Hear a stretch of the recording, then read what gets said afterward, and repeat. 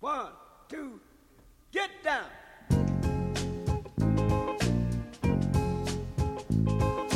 Paid the cost to be the boss. Paid the cost to be the boss. I paid the cost to be the boss. Look at me. You know what to see. See a bad mother. Look at me. You know what to see. See a bad mother. Paid the cost to be the boss. Paid the cost to be the boss. Look at me. Know what to see? See a bad mother. Huh.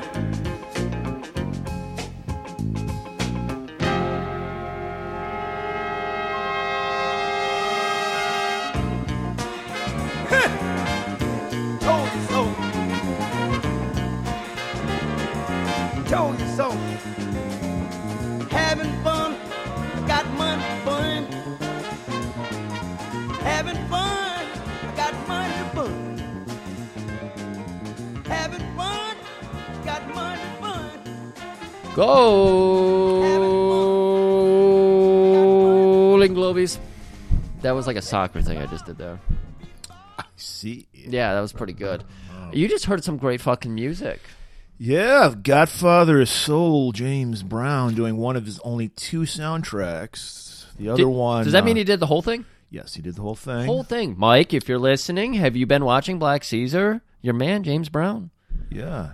All over the place in here. Killed it. That song we opened with was great. Yeah. Ice-T sampled that and for the song You Played Yourself. For the song? You're saying the song's called You Played Yourself. Ice-T's song is called You Played Ice-T's Yourself. song. The song we opened was called The Boss. Right. You're not saying I played myself. No, you didn't play yourself. I didn't play myself. Well, I myself. don't know. Maybe you need to listen to that song. Maybe Is that a diss you've used before? I know you got face. Oh, wait, you lost face? But what was a Murray diss that you like to throw around? I don't have.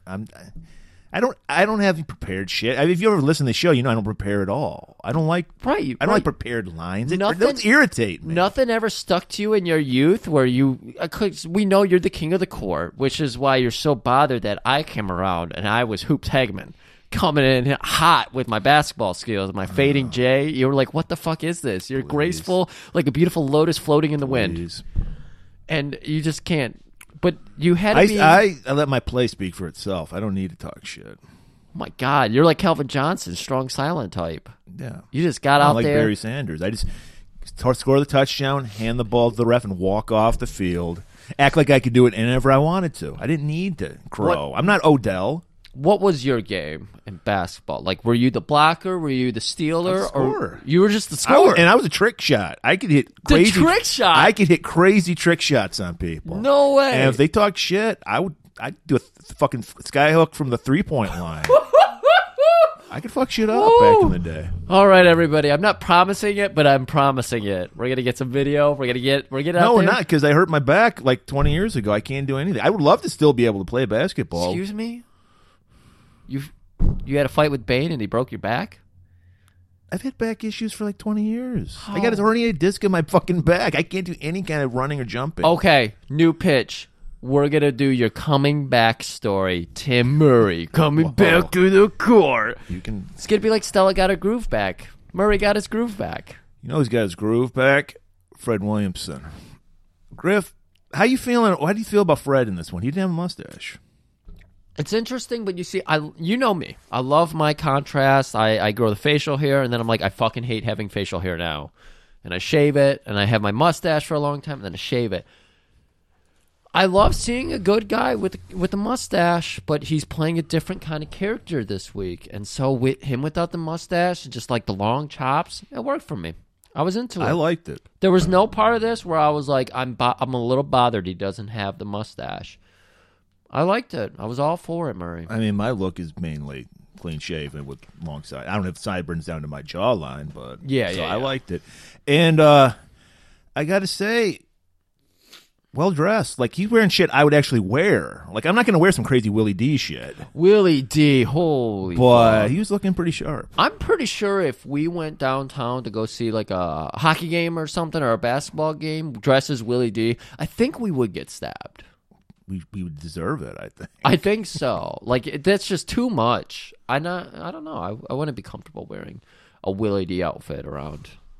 I'm just happy that our Willie D episode inspired some art. 'Cause that's all we do. I mean, we do many things, but inspiring is another thing we do. And I'm glad that we can inspire people to create shit instead of destroying shit like people do to Joe Rogan. Oh, wait, are we doing this? Are we No, gonna we're do- not. I don't Okay. care about Joe Rogan one way or the other. I can give so few shits about Joe Rogan. Yeah. Oh, okay. Back on track, Fred Nicholson is all over this movie. You were disturbed because you said you could look into his face, but you couldn't look into his nipples. And It I looked don't like he had big nipples. Maybe he had hair around his nipples, so it made it like an optical illusion. But when I saw him shirtless, I was like, man, that guy's got some big nipples. Yeah, let's get to the meat of this matter. Was it just like He had some too much pepperoni. areola I happening, think or is so. Yeah. it has? I don't know. I mean, this is an old movie. It was kind of grainy, but So it could have been some of the trickery of the shot. It could have been the lighting in the room because I don't remember him fucking in a well lit room. no. Like, There was that's a very John DeHart level love scene in this movie. yeah, I was just gonna say it's very John DeHart because they used, of course, the peck jelly to make sure they shined. Yeah. And as they were grinding and everything, you were just seeing this light shimmer off them like little diamonds. It was beautiful.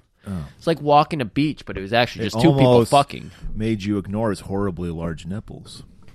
that you saw and I did not see. I wonder if the Hammer's ever been shirt. Maybe he recognized that he had big nipples, and he's like, I'm never gonna be shirtless again because I can't think of another shirtless.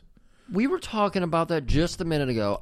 I never remember him without a shirt on, ever. And he's always playing up. Like, he's good. He's in great fucking shape, always. Ex-football Yeah, star and yeah. everything, you know? Yeah. Sadly, he's a fucking huge Trumper now. Is he? Yeah. Oh, poor Fred. What the fuck, man? Freddy's dead to me. Oh, okay. That was good. I like that. But hey, back in these times, I can still enjoy some Fred Williamson. Kills it in this role. And this, we were talking about James Wan a minute ago. They wanted to cast a musician to be the lead. Yeah, Sammy Davis Jr., which would have been the worst casting of all time. Look, I got nothing against Sammy. No. All right, Rat Packer. But badass, not one thing. What I think when I think Sammy Davis Jr. Right. Commanding people. I think of exuding Satanist before I do badass. yeah. Like, no authority, I can imagine. Like, Look, man, Fred. Exactly. cut this shit and give me my money. Like it doesn't play. When you say look, man, I immediately go to our favorite Of course, follow-up. to Lyle that one. Wagner, another great football player. Yeah, it's just I'm glad it didn't happen that way. I'm glad they came to their senses and went like Fred Williamson, get him on the phone. Right, and he fucking killed it. You know, we don't even know how much this movie cost. The rumor is it was, $35. And you know how much it made? $2 million. That's a good return on your investment. Yeah, this came out in the 70s. Yes. So, Marie, I'm going to have to ask you to just dive into those synapses and tell me what the mathematical is. What the Yeah, convert I need you to the update it inflation for today. conversion? Yeah. 2 million is, I think, $1 trillion. I think I might be off by a couple. Maybe one extra zero in there. Yeah. A few hundred billions is what we're going to go for. Yeah, this was a Larry Cohen movie. Yes. Who's known for he's like a guerrilla filmmaker type. He did the movie I was talking to you about on our what was that Dolph Lundgren movie we did? Dark Angel? Dark Angel. The Stuff. Oh, yeah. Where they just found shit bubbling out of the ground and said, "Hey, this tastes good. Let's sell it to people." And it turned out it was an alien like thing that was taking people over. He did I'm that. pretty sure I watched that one. He did It's Alive with our fucking favorite John P. Ryan. Maybe we'll do that for Schlocktober. Oh, that sounds good. I like Yeah, that. he's known for doing like really kind of low budget, gritty New York shit. You can tell he never gets a street permit because, especially in this movie, you can tell they're just guerrilla filmmaking. They're like, fuck it, jump out, film a scene, get back in the car, and let's take the fuck off. I love that. I wish there was more of that today. And like, but everything, it's The same thing that's happening to movies is now happening to video games, where everything is just like a too big, it can't fail type shit. And it sucks, because we used to get all kinds of weird movies at the theaters, and I think now we just get the big... Everything is just a blockbuster now. Right. And that sucks. You want to have some weird shit popping in there, and I don't know. I think it's not just that. I think because of streaming, people are just like, I will only leave the house if it's a big blockbuster. That could be it. You know? Yeah. I think it'd be cool if they try to lean into that and do like... Instead, like when a new Netflix show comes out, like do the first few episodes at the theater or something, so everyone comes together to see it in a big... I think that could be kind of cool. Does that make any sense? It could be, but I don't think it'll happen. We're just getting lazier as we go on. You know, it's like I'm not leaving my house for anything unless it's a Marvel movie. That gives us more time to sit on Twitter and tell people how they should live their life. Right. That's all I do. And that's all we do. Yeah. This whole podcast is about is telling you that you've been watching the wrong fucking movies. What are you doing? Unfortunately or fortunately, we're right. Yeah. So listen up. Well, Murray, I have one piece of stuff. I forgot the word I was going for. Stuff. One piece of the stuff that we need to get to before we get into Trailer Town. We forgot to announce our good one last week. One of the good ones, yeah. We weren't one of the good ones last week. No, because we left people hanging. I heard from a lot of people like, who was one of the good ones? I already announced it on Twitter, but we have a lot of people who don't. I don't know why, but they don't follow us on Twitter. So we're gonna do it for you on the show as well, dude. All the envelopes we get requesting us are whispers. I'm disappointed that we kind of just. I don't know. Sometimes we get caught up in shit and we miss shit. We forget shit we want to get to. We didn't really go down the line of the pimps from Willie Dynamite, the conclave of the pimps. Like, there were some great characters. We kind of brushed over them. I think we got distracted by Belle's hand gestures. We did. We really did. They were hypnotizing, and even us talking about the gestures hypnotized each other. It's like a magic spell. You use a magic man. And, of course, I mean, we're never going to allow you guys to see us record here, but me and Murray were doing the gestures while we were talking about them. So we were hypnotizing each other. It was really rough. But one pimp we left out was one of the good ones. I mean, I guess, yeah. His name's Milky Way. He's so good. Didn't say a word. Nope. Didn't need to say a word. Looked great. Very toned down if you compare it to some of the other pimps in the room. Beautiful hat. Nice glasses. Yeah. You can see it on Twitter. I put it up, the picture. Nice. So, another reason to follow me. At G&G Theater. You asked me for like a picture, and I was like, here's like 45 pictures. Yeah, it was like... He was like the photographer from Willie Dynamite, taking pictures of Passion, but it was all fucking... He put every single frame Milky Way was in, he got a picture of it. Yeah. Because that's how much he's the Boba Fett of the Willie Dynamite world. It's true. In that he's mysterious, he doesn't talk. I wanted more. I wanted the book of Milky Way. The book... It sounds sci-fi, too, the Milky Way. Yeah. It just fits. Fuck Boba Fett. Get him out. Put Milky Way in. So this is CGI Milky Way into Boba Fett scenes. This is one of the stupidest fucking things that I bet you could get the internet to follow along with if you put it into the Twitterverse and be like, hey guys, I was going through Star Wars for the 4,000th time because I'm such a nerd. And I found that there's this weird out-of-place character, and then you Photoshop him in there, and then people are like, oh my God, I'm losing my mind! And then they go back and they Nelson Mandela effect it into their brain because you say it's only on the VHS copy, the one that hasn't been edited 400 times, and then everyone's losing their mind. You've done it. You've put it in their brain that Milky Way was in there, and next thing you know, in the Book of Boba Fett, they go to the can van or whatever it's called. The can van, yeah. Yeah, to have a drink or two, and there is our boy, Milky Way, shooting a deuce. Hey, somebody who's got those kind of skills, do that for us. Because you know it'll work. We'll kick you over a envelope full of whispers. You know, that's our currency these days. That's my favorite love song, Envelope Full of Whispers. Who sang that one? I think it was George Michael. Oh, I thought it was Frankie Valli. No, I didn't go back. I don't think I went back that far. Oh, okay. Frankie Valli. He didn't even know who James Brown was before we started recording. He's like, who is this guy? Is this the guy Mike likes? And I'm like, yeah, he's the Godfather of Soul, one of the biggest fucking singers of all time. Sex Machine.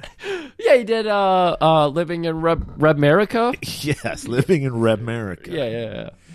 All right, let's get to this fucking trailer now. We fucked around enough.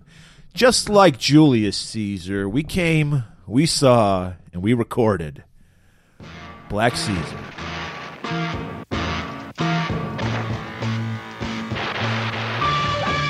A king of crime is born. A mob boss who started in the streets, ready to do anything for a payoff, no matter what it cost.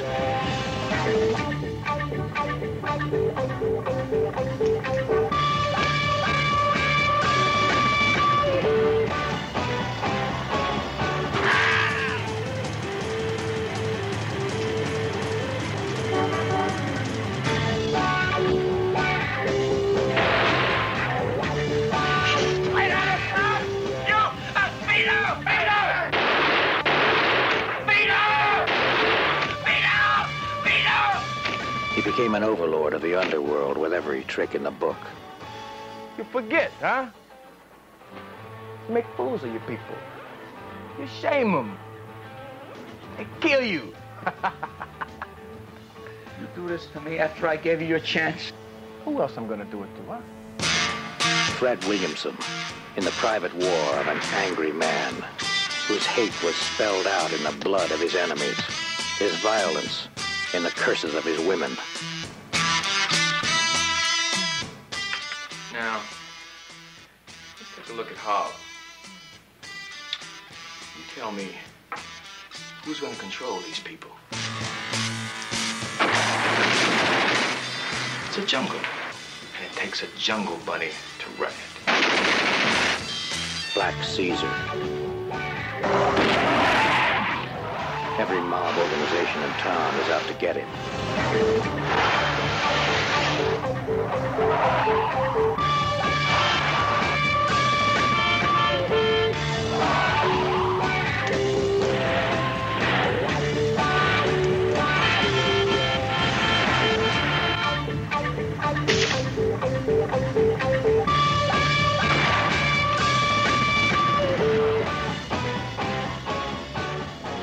September 5th, Day that will live in infamy.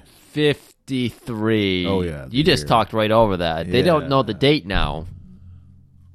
53. September 5th, 1953. Day that'll live in infamy. A day I lived at all. Oh, I fucked that up. Who said that? That was Hoover, right? No, it was Franklin Delano Roosevelt. FDR, the good president? You know, the one who socialized things and got One four that stole fucking terms? 3 elections? Yeah. Four, three. That's weird. We probably should never do anything like that again in America. Anyways, Murray, 1953, good year. We're in Harlem. Population booming. Yeah, about 13,527. What is that? How does that compare to today? Where are they at today? Well, today, because of gentrification, it's doubled. It's And it's all white people now. Yeah, well, yeah. Thank Bill Clinton for that. He moved into put his offices into Harlem. Oh, really? Kicked out everybody. Said you can move down to Brooklyn. They did until the hipsters moved into Brooklyn. They said you can move to the Bronx, and now they live on a trash barge. I hear. Yeah. Where Where they belong, because they're human trash. If you don't make money, you're trash. Well, you know, when Hillary was talking about the deplorables, that's actually what she was referring to. Like, the Trumpists all thought they were talking about them. And it's like, no, it wasn't about you at all. It's about the people they pushed out. They gentrified out of those two, what do they call them, boroughs? Yeah. Onto the trash barge. Yeah. Yeah. That's where they belong. Is Trash living on the trash barge? Of course he is. How do you think he got his name? He was born on a trash barge. Born on the... That's my favorite CCR song.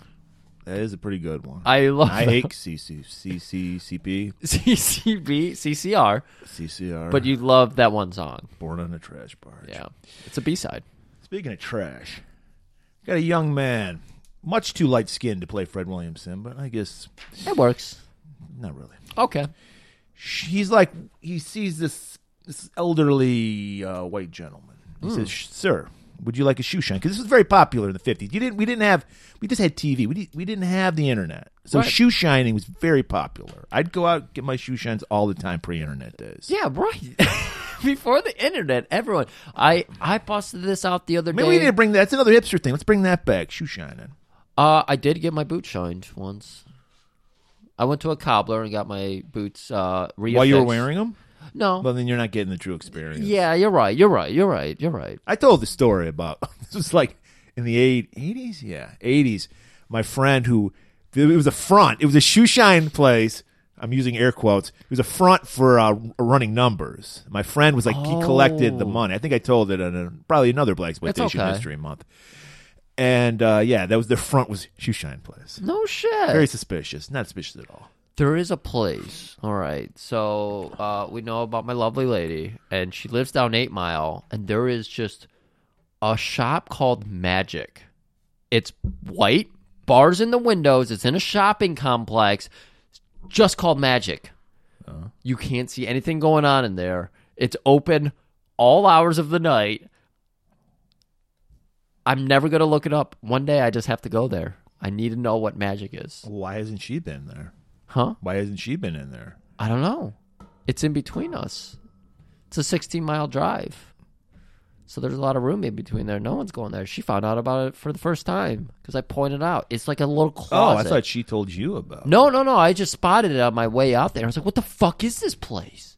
Magic the Gathering place, I'm guessing. The right to have tournaments. There are... Okay. I mean, Magic the Gathering is still huge today, which is incredible. How did you not get into Magic the Gathering? Because I was like 25 when Magic the Gathering happened. So I'm a grown man. I don't need that shit. A man I was never we were never a fucking board game family. I never played board. Nobody played board games with me. I know your generation loves board games. It's a big thing. Yeah. Never played board games. So what you're saying is you want to live that experience? You want me to get a board game? No, I don't. I've never done Dungeons & Dragons. It just seemed complicated to me. Oh no.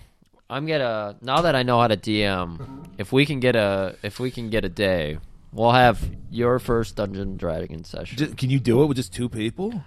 We could, technically, but it'd be more fun with more people. Fred Williamson is supposed to be the topic of the subject here. Let's get back to 1953, Shoe September shine. 5th. This young man is very insistent. Sir, shoe shine. And he's like, get away from me, kid. He's like, sir, I'm gonna go ahead and use a Willie Dynamite word. He knows how to spot a chicken coming through. Remember, that's what Willie Dynamite called the people he knew he could get money out of. So he spots a chicken walking down the fucking side street. See, this is why I'm always talking about walkable cities, Murray. Everybody's intermingling. There's fucking people in suits. There's kids running around, shooting each other with Nerf darts, which didn't exist, but fuck it. Here we go. He spots a chicken. He's like, that shoe, looking pretty scuffed. And the guy goes, they are pretty scuffed. Young man, do it. But be quick about it. I have an important meeting to go to. I'm an important white businessman. I mean, he looks down and sees little Tommy's wrists. They're like fucking steel, so he knows he's going to get a really good fucking buff on those shoes. So Tommy goes to work on those shoes. While it's happening, we see a very mysterious-looking man crossing the street. Very suspicious. Yeah, he kind of reminded me of Big Bubba. He's big. He had that wispy little mustache and the fucking glasses, fedora. And our man, the old man, notices him as well because he's going into his suit coat to pull out like World War II gun. Looked like a Nazi gun. Yes. I forget what that gun's called. I know someone knows that. Well, we know our buddy Jack knows it. He's an expert on arms. But I love these guns, though. I think they're really cool. I know it's not a Luger. Yeah, I don't think it is. I think it was called a Mauser or something. That sounds close. I do think it is German. It's got like a little handgun with a giant clip on it. Yeah, giant block in front, so you don't get that, that sexy American style gun look. Right. Because of course we anthropomorphic. Can you do that word for me? Anthropomorphic. Yeah, everything. So M&Ms have to be anthropomorphized. Sexy. Yeah, that was the one. And then guns have to be sexy, and our cars. Well, guns are always sexy. Our cars have to be sexy. Well, we live in a mecaphilia country. Right. We have. Everyone's we live in the center, the capital of mecaphilia, Detroit. Well, I mean, we made the world want to fuck cars. We're into book burning these days in America. We're burning all the books. Like LGBTQBT books. We're burning those books. But you know what the books we're not burning? The books about fucking cars. And, of course, the Book of Boba Fett as well. Which still hasn't come into play at all. Like, I don't know why it's called that show. Called Book of Boba Fett, because there's no book. Is it... Never mind. Fred Williamson is shining a shoe. Little Fred Williamson. Little Freddie. That's why he didn't have a mustache. He's actually playing a 10-year-old. Yeah. Great acting. But, and then then he grabs this guy's like little ankle biter. Because the guy's starting to get really hesitant. He's like, okay, yeah, that's good enough. Here's fucking 5, 10, 15, 20, 25, 30, 35, 40, 45, 50. He And that's equivalent of $1 million in 1953. He's just trying to get away, but this little fucking kid with the stringy arms, with the wrist like steel, he's got a fucking firm grip. He's got the fucking, he's got the claw grip on him. He's Baron von Raschking his wrist or his ankle, and that's enough time to give our man Big Bubba to shoot him with his not a Luger gun, not a Lex Luger gun at all. It's been a really long time since I squeezed in so many stupid NWA references. Yeah, he shoots the guy, and then the kid goes running because he's just been he's just an accessory to murder, basically. Right, but he's into it. He loves this shit. This is 53, so the Alley's dry as a bone. Yes. No Zarxas at all. Yeah, this is not the era for our good friend Lycanthropus Chris, because there was just no fucking weird creatures of the night lurking. Right. The only weird creatures of the night were fucking like Dahmers and people eating faces. I thought you and should shit. say Willie D's prostitutes. They weren't. No, they just stay in the hotel That's right. because all the. Thank you. All the fez wearing people. Shriners, yeah. Yeah, the Shriners would come to them.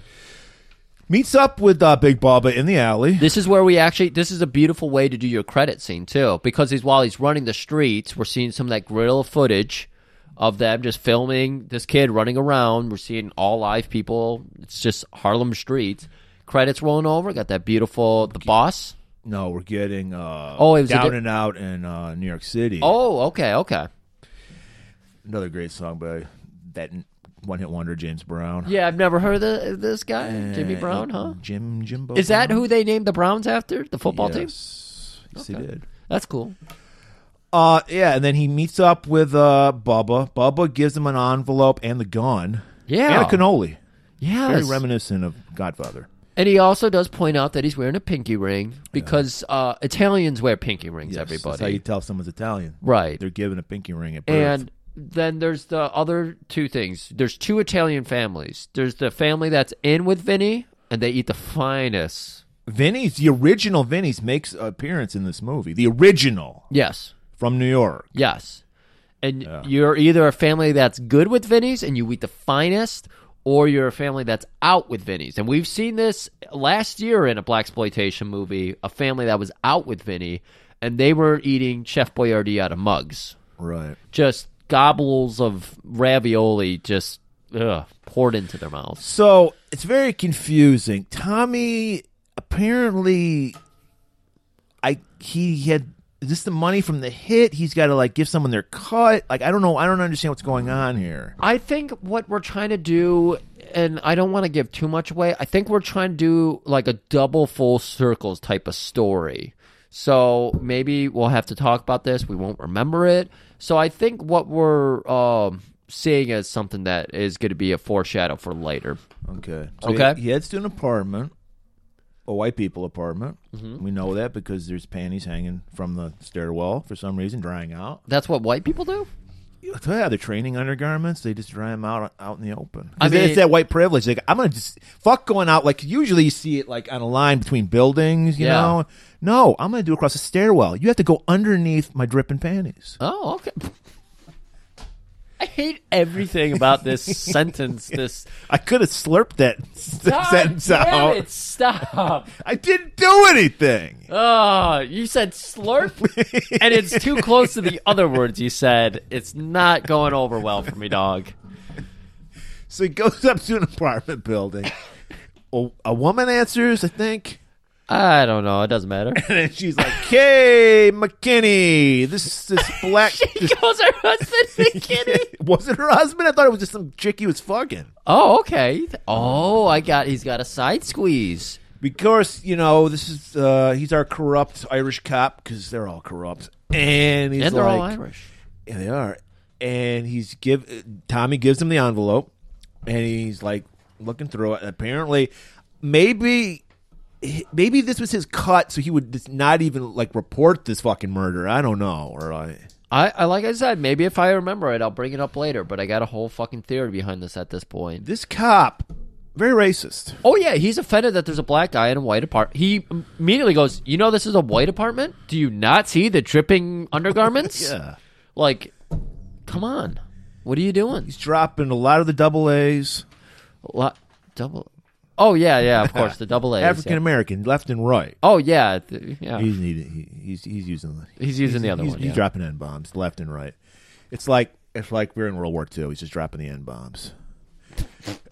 It's like we're in Beastmaster 2. It's not the neutron bomb. It's the other N bomb. And he's just going. And he's just really. It's like, come on. Even I'm like, come on, stop. Even Joe Rogan's like, stop. All right. Jesus Christ! What is this episode? I'm trying to glom on to Joe Rogan's controversy. Have you heard? He's the biggest podcast in the world. I would rather. So if I could just get a little of the drippings, a little of the slurps. What are you talking about? We're Neil Young's favorite band, our favorite podcast. We are? Yeah. Oh, okay. Half the people writing us for the whispers are him. Like he's putting our whispers into his songs. Well, then fuck him. If he's making money off of us, he's like, so now how dare he? How dare he take our words off of Spotify so he can, like, I don't know what do with it. Yeah. Fuck you, Neil Young. And Crosby, Stills, and Nash. Yeah, fuck them. So he accuses Tommy of stealing $50 from this envelope. Yeah, he's immediately getting on this kid. He loves feeling like the big daddy, and he tells little Tommy, The big boss man. Yeah, he says, go ahead, call me big boss man, call me big dad. He's like going through all the names. He's going through his own fantasies and everything, and he's pushing him down the stairs. And he's like, yeah, this is my king too. I like pushing little children down the stairs. So he's getting really hot. Like he's gonna have to hang his own undergarments after this fucking affair's over with here. Gets him down to the bottom of the stairs, and he finally flips open that envelope, and he's just like, he doesn't even have to count it. He just smells. He smelled that $50 is missing. Yeah, exactly. He knows like the scent of the amount of money he was expecting. So he's like, okay, where is it? I smell another $50 somewhere on your human presence. And Tommy, playing it cool. Whoa, look back, man. Get your kink off my shit. I'm 12. Get the fuck out of here. Like, isn't this illegal? Is this illegal? Cop can do anything they want. Exactly. And that's what he's trying to tell him. He's like, look, this nightstick says I can do whatever the fuck I want. And so Tommy tries to break away. And he's going to get something broken for his troubles. He gets beat the fuck down with a nightstick. Leg broken. Yeah. Cut to Tommy Lena. Is he in the hospital? No, he's at his home. He's at home, but he's got the nice thing that holds his leg up in the bed. Right. Somebody fixed that up for him because we know in America you don't go to the hospital. You just can't because we can't afford it. Right. Unless you have COVID.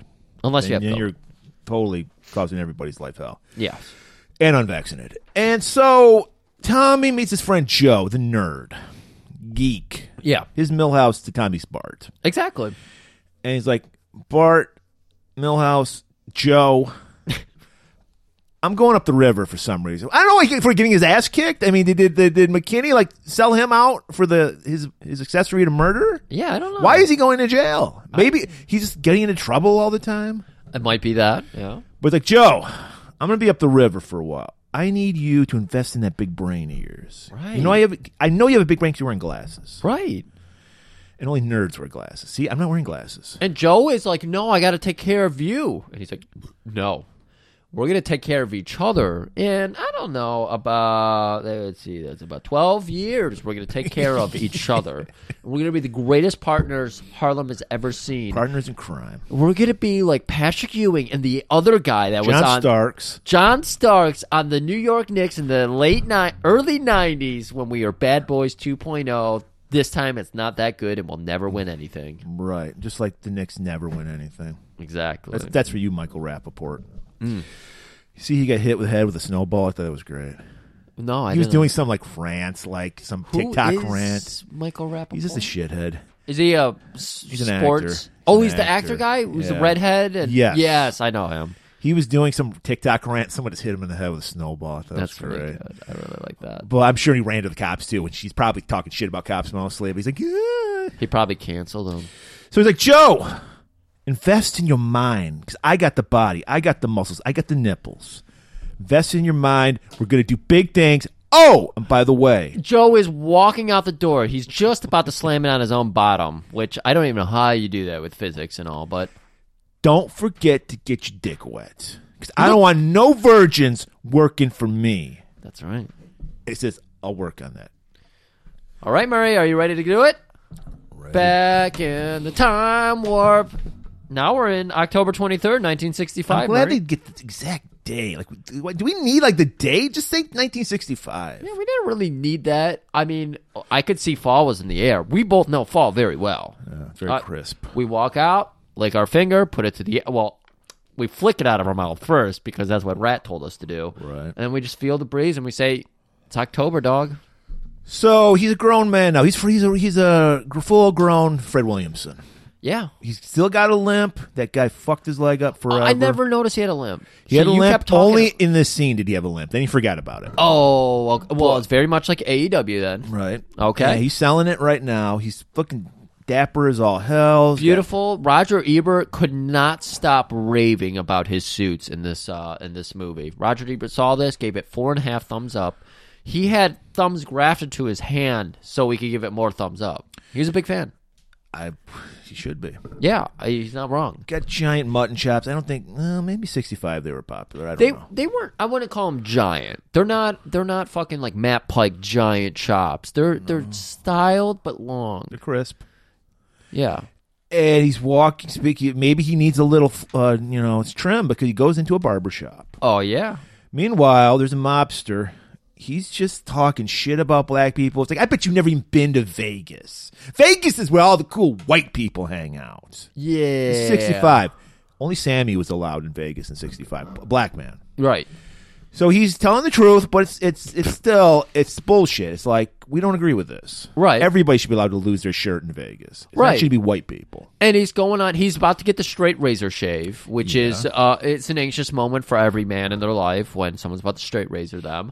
And he's decided to go into the African American establishment Right. as a racist person who is spewing racism at him with a blade to his neck. That's how bold these fucking mafia guys were. They're like, I'm going to fucking call this guy every word slur in the book, and I'm going to allow him to shave my throat. Right. And he was like telling him, don't have a nervous hand. Don't fucking nick me at all. Because, I know how you blacks have trouble with your nerves and everything, and I know you guys don't know how to bootstrap up. I know you guys don't. He is just tearing them down. Just in the nick of time, nick's been a word we've been using a lot. Yeah, really. He walks. Tommy walks in. I forgot our hero's name, and he just like he owns the place. He's gonna own the place. Yeah. Sits down. Just very comfortably, and immediately is just like, hey, looks like you're almost all set. I think I'll go ahead and get my collar ready for my own shave. And as he goes for his collar, he pulls out that Mouser. Yeah. I'm going to say the guns of I think it's called, you know what, I'm going to look it up real quick. Go on. And then one guy, there's a shoe shine place in the back. They're ready to fucking book. He's like, no, you're cool. Stay there. Stay where you are. Everybody stay. Everybody be cool. Everybody be Fonzies. Is it a Mouser? I think that's it. All right. And he's like, let this man have his shave. And you can see right now, fucking, I don't know, guy didn't have a name. Mobster guy, he's sweating. Yep. So we're going back and forth. They're having a little bit of dialogue. They're talking mob talk, everybody. So every word is a glove slap to the face. And it's like, think about this. Hey, Olympics are going on right now. I know it's a summer Olympic sport. It's like a fucking challenging game of ping pong. That ball, you can barely see it. The insults are just flying all over the place with topspin. That's incredible. And the barber, being the guy in the audience who's ping ponging around, he's trying to just carefully shave this man's neck, and he's just slipping because this guy's shaking, because he's darting back and forth to dodge or the fucking, return the ping pong ball. This is a perfect metaphor. I don't know why you're not jumping in on it. So he's getting all cut up all over his neck and everything, and of course, Tommy is just throwing it at him like, oh, God, you're not going to be looking so good today when you go back to your, go see your boys. And he's like, oh, by the way, I heard Cardoza's got a hit out on you. I think I'm going to save him some time and take care of that hit myself. And then he gets up and he grabs that. Did he shoot the guy? He shot him because the guy is just like, my gun's all the way over there. You really going to shoot me? Fred's like, Fred. Tommy's just like, fuck yeah, I'm going to shoot you. And shoot him he does. And then he's like, I need proof. I'm not going to carry this big Guido everywhere around. Slice off his ear. Yeah. And so he goes, hand me that straight razor, young man. Chunk slices the ear off. And we cut over to a man enjoying a nice big old plate of the most delicious. Like, I didn't realize this, Murray. Where do you stand? And I read stats on this. I did my research. Garlic bread with a spaghetti. Yes or no? Sure. Sure. How against it? How forward are you? Give it a I percent like out of garlic 100. bread. Okay, out of 100%. 100%. 100%. Apparently, true Italians of Italy put that at like a negative 40. Well, yeah. I mean, it's kind of like An American. American Chinese food ain't Chinese food at all. Right. Yeah. So I agree with that. So I'm just saying this I guy. don't give a fuck about authenticity. I No. like garlic bread. I'm saying Cardoza. It's not about you. It's about Cardoza. We just did this for a barometer, so everybody has, a taste of Tim Murray. Yeah. So clearly, this guy, fake Italian. That's all I'm saying, because he's got the fucking frozen store bought. He's got Stofers. He's got Stofers. Wow. That's how into. They just gave him a fucking microwave French bread pizza. And yeah, he's just like, oh, my compliments to the chef. This shit is like my mama used to make. So, like a true non-Vinny's Italian. Was he a Vinny's Italian? I didn't notice. Yeah, he was a Vinny's. This is Vinny's we're at. This is the original Vinny's. Oh, this is the original Yeah. Vinny's. Okay. That's why there's garlic bread. Vinny's that was a Cardoza special. Yeah. He's a mob boss. You got to do what he wants. He requests garlic bread. Because we know Vinny's makes the perfect sandwich bun. But is it garlic bread or is it garlic sticks? Huh?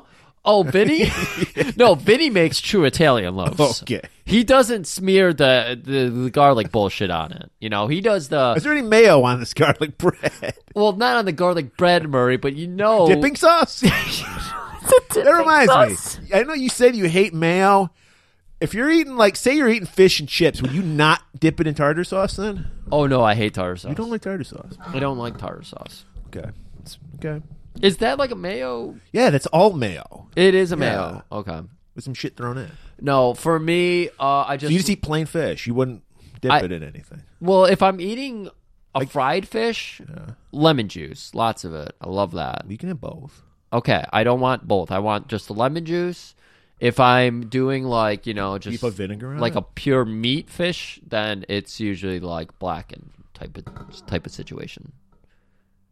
So you don't like a condiment on your fish. I don't need a tartar sauce. Okay. Okay.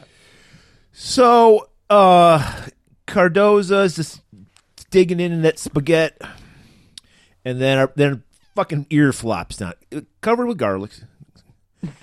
Excuse me? Garlic salt was on the ear. Garlic salt. Okay. Yeah. And he's like, hey, who's fucking on my spaghetti here? And it's like, oh, it's you, that black guy. Wait, was that you doing that fake Italian voice? Because that sounded like a Griff Italian voice. Come on, man. Clear your throat. Let's go.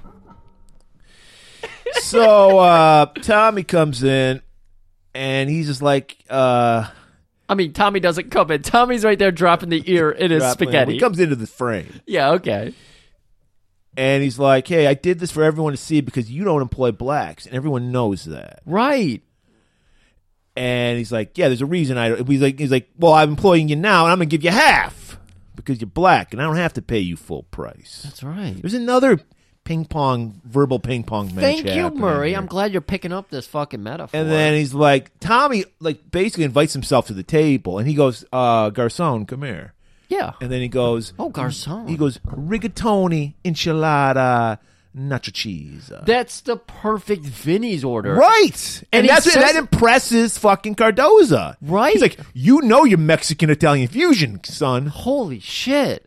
And so he's just really thinking this over because he's like, you did this in front of everybody. That's right. And you're trying to get associated with me. That's right. How is this supposed to work out? Because you don't employ blacks.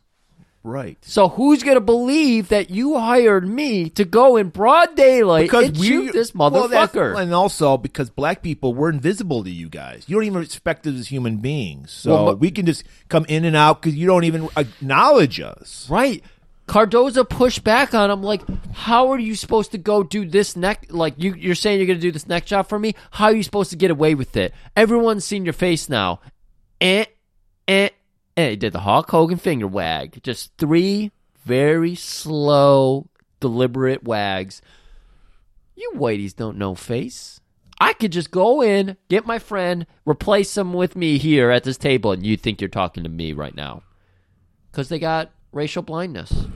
Right. And Cardoza's come up with every excuse in the book not to hire him. He's like, look, I don't hire the same guy twice in the city.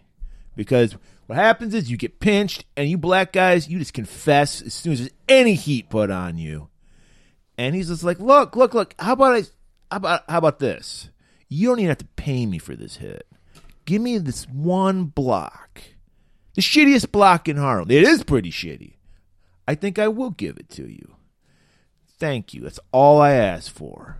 Yeah, he doesn't want to be his fucking guy. He wants to Willie Dynamite this thing. He wants to bootstrap it up to the fucking kneecaps. He wants to take over a whole block himself. He's embracing the entrepreneurial spirit. Right. And we get a nice entrepreneurial montage right up next. We've got some nice James Brown. We're hearing the boss right now. And we see him walking the streets. We see him just shooting a Tommy gun off. We see him with some babes in a car. We see him like looking at prospective like places to like do something in. We see lots of shots where he's at the 4 corners, streets meeting up, all the kids. Hydrants are popped. It's summertime suddenly, even though it's supposed to be October. They're fucking having the time of their lives.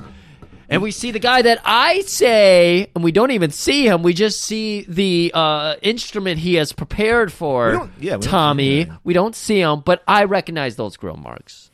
So you're basically saying only a white man could grill a hot dog properly. Who's the Cardoza now, motherfucker? Me. Harlem. First of all, I am sure Tommy would only allow his hot dog people in Harlem to be black. Wow. Because he's like, look, we know how we like our hot dogs. And I'm tired of all these white guys gentrifying our hot dog stands. No shit. You think they were gentrifying the hot dogs? Yes. They're putting fucking spiced mustard and shit on it and all this stuff. They're like, we don't eat that shit. All right. So you're saying that Tommy and the black audience enjoys a nice plain hot dog. That's what he was enjoying. That's what I enjoy. So there we have him just choking down this hot dog. And I still stand by my argument that this is our good one. The man, even though we don't see him. The man, as far as we know, he doesn't even exist. He only exists in Griff's mind. Yes, this is true. I'm giving the good one this week. My good one goes to the man who prepared the hot dog. As always, I will have the correct answer in a minute. Okay. But so we're getting a great montage. We haven't had a montage in a while. We've been having all these 2-hour fucking movies. This is why this movie is only a nice tight 94 minutes. Montage. Well, sure. So he's building up. He's a master. He's got Joe working the numbers. It's great. This is an American dream. Right. So the fucking trio, they're going in. They're going to meet with the white guy who's got the deluxe apartment in the sky. And he's also got a job that's connected, of course, to people in the city. Right. He's like a lawyer. He is a lawyer. And we see Tommy, Joe, and Rufus, a new character. Yeah. He's got the whole religious angle covered. Well, he is a priest. He's a preacher. He's not a priest. Oh, excuse me. He's a Catholic. Okay, He's a reverend. Reverend Okay. Ron. Reverend Roof. And they're laying out the plan for this corrupt honky. They're like, look, man, I got the perfect money laundering scheme. No, you don't pay tax. Churches don't have to pay taxes, so all our money comes through me. You don't have to, say where it came from. It was a donation. We got the plan set up, dude. Definitely not Larry Cohen making any kind of statement about religion in America. No, not at all. Definitely not. So they're like, look, this money that you're going to get for us, it's all going to stay in Harlem. And this is something that's very inspiring today. I don't know how Willie Dynamite would feel about this, but this is very direct. They want to bring up the city that they're trying to represent. Right. Good for fucking them. They're not going to Bezos this and be like, let's go flirt with 9 other cities and make them fucking just like cheap the fuck out, build all their infrastructure around us that the city taxpayers have to pay for, and then we'll give them shit jobs. Yeah, unlike Bezos, they're actually going to reinvest their money in their community. Right. Bezos expects the government to do that. Exactly. And he's like, we're going to build the community up. We're going to build deluxe apartments to the sky. I'm glad that's coming right back. Yeah. We're taking it back. Oh man, I'm sorry. I visited the Pepper Bar earlier, and I'm just burping up peppers. And Coleman, the hunky, he's like, well, how are the mafia going to feel about this? I mean, they might not like some uppity black guy thinking he's got, he can take over, thinking he's a Black Caesar. Tommy, you know better than anybody that the mob's not You going to ever had a Black Caesar salad? No. It's a Caesar with balsamic vinegar on it, Griff. And then a nice dollop of mayo. And here's the kicker. A halfway ripened cherry tomato. Like it's a little green. Halfway ripened, yeah, okay. Yeah. That's called the Black Caesar. You can get that in all the finest Italian restaurants. Okay, so you want a good fusion of like the red and the green on there. You want that contrast. Yeah. Is it taste or is it color, like to really make everything pop? I don't know. You don't even know. No. You just enjoy them. Yeah. Okay. I don't think it. I don't overthink it. I just You really enjoy don't. it. You've never cooked a thing in your life, so when people put a beautiful platter in front of you like that, you're just like, fuck yeah. Yeah. I'm not a finicky eater like Murray, you. are you a chef's kiss guy? Like when someone puts that dish in front of you? A little too on the nose. A little too on the nose? Yeah. What is your compliment? Do you just wave them away because you're Murray? Yes, I go. I do the what was her name from the Cleopatra Jones? I do the handshake.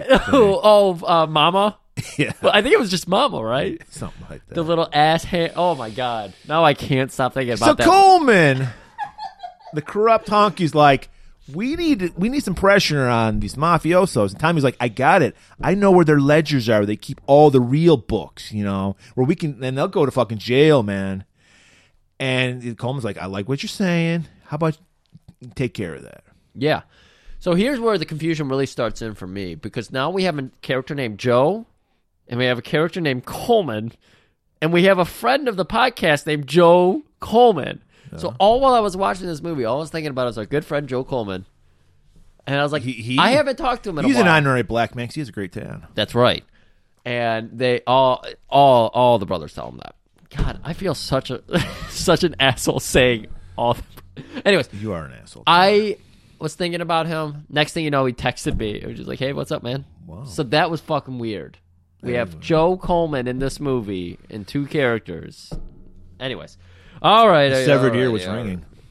I'm sorry. The severed ear was ringing. That's it. That night, Tommy heads to Big Wits. This is where it's a club where the mob does all their bookkeeping. Yeah, it's like a jazz club. It's very fancy. And they got this guy, gigantic fucking adding machine, loud as fuck. Oh, yeah. And you could tell they were not Vinny's types, because I saw that fucking mug overflowing with Chef Boyardee raviolis. Was it? I thought it was beefaroni. Oh, it was a beefaroni? Yeah. I couldn't... The grain of the film. Beefaroni, you don't need a fork. You can just swallow it. Oh, they right from the forked mug. it? Oh, okay. Ravioli's a little big, You Yeah. might want to fork that. But beefaroni, just chug it. You chug...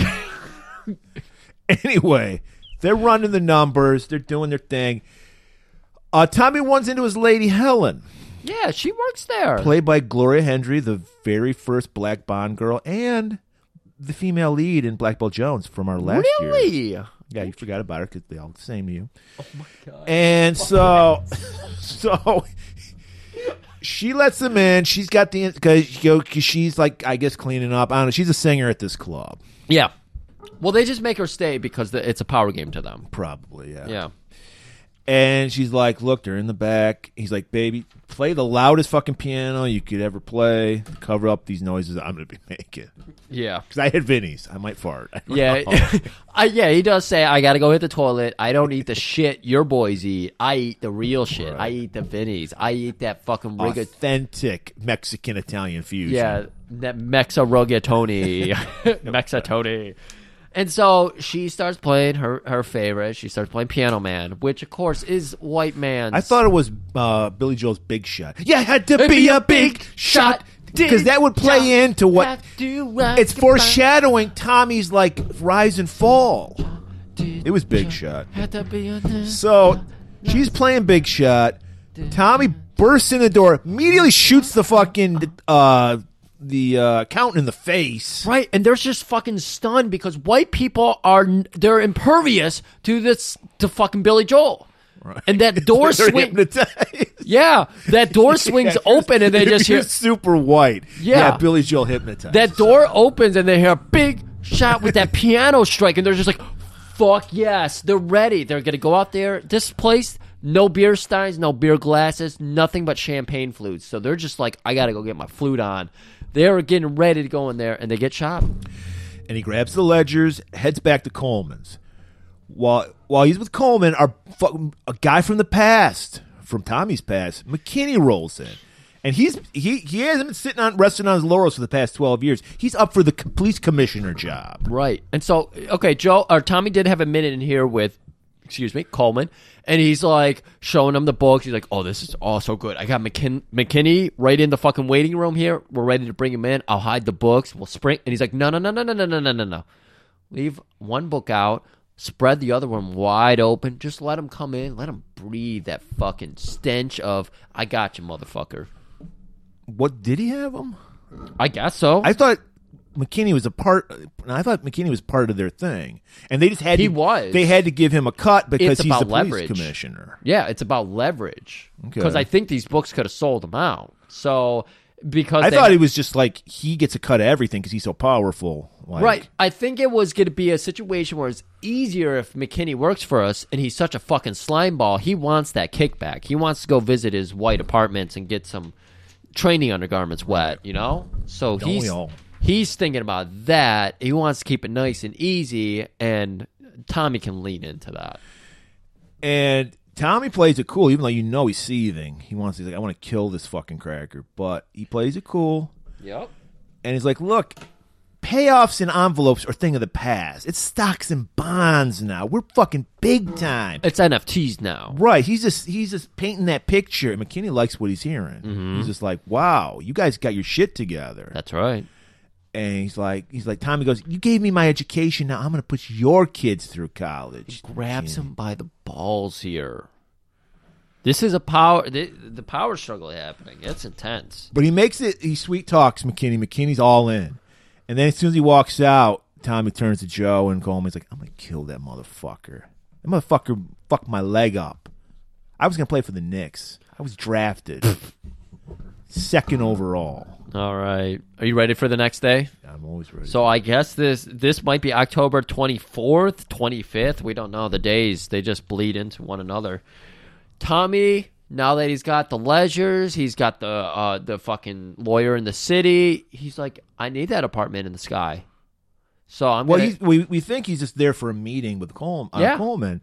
And he's like, yeah, this place is going to look really, it's going to make a great fuck pad. And Coleman's like, what? What are you talking about? It's like, I bought this place right from under you. Yeah, I just bought it. Everything. I own your clothes. I own your furniture. I own your maid. And he looks down. And he's like, yeah, I own your wife too. And the wife's just like, oh shit. She's pulling her tits out.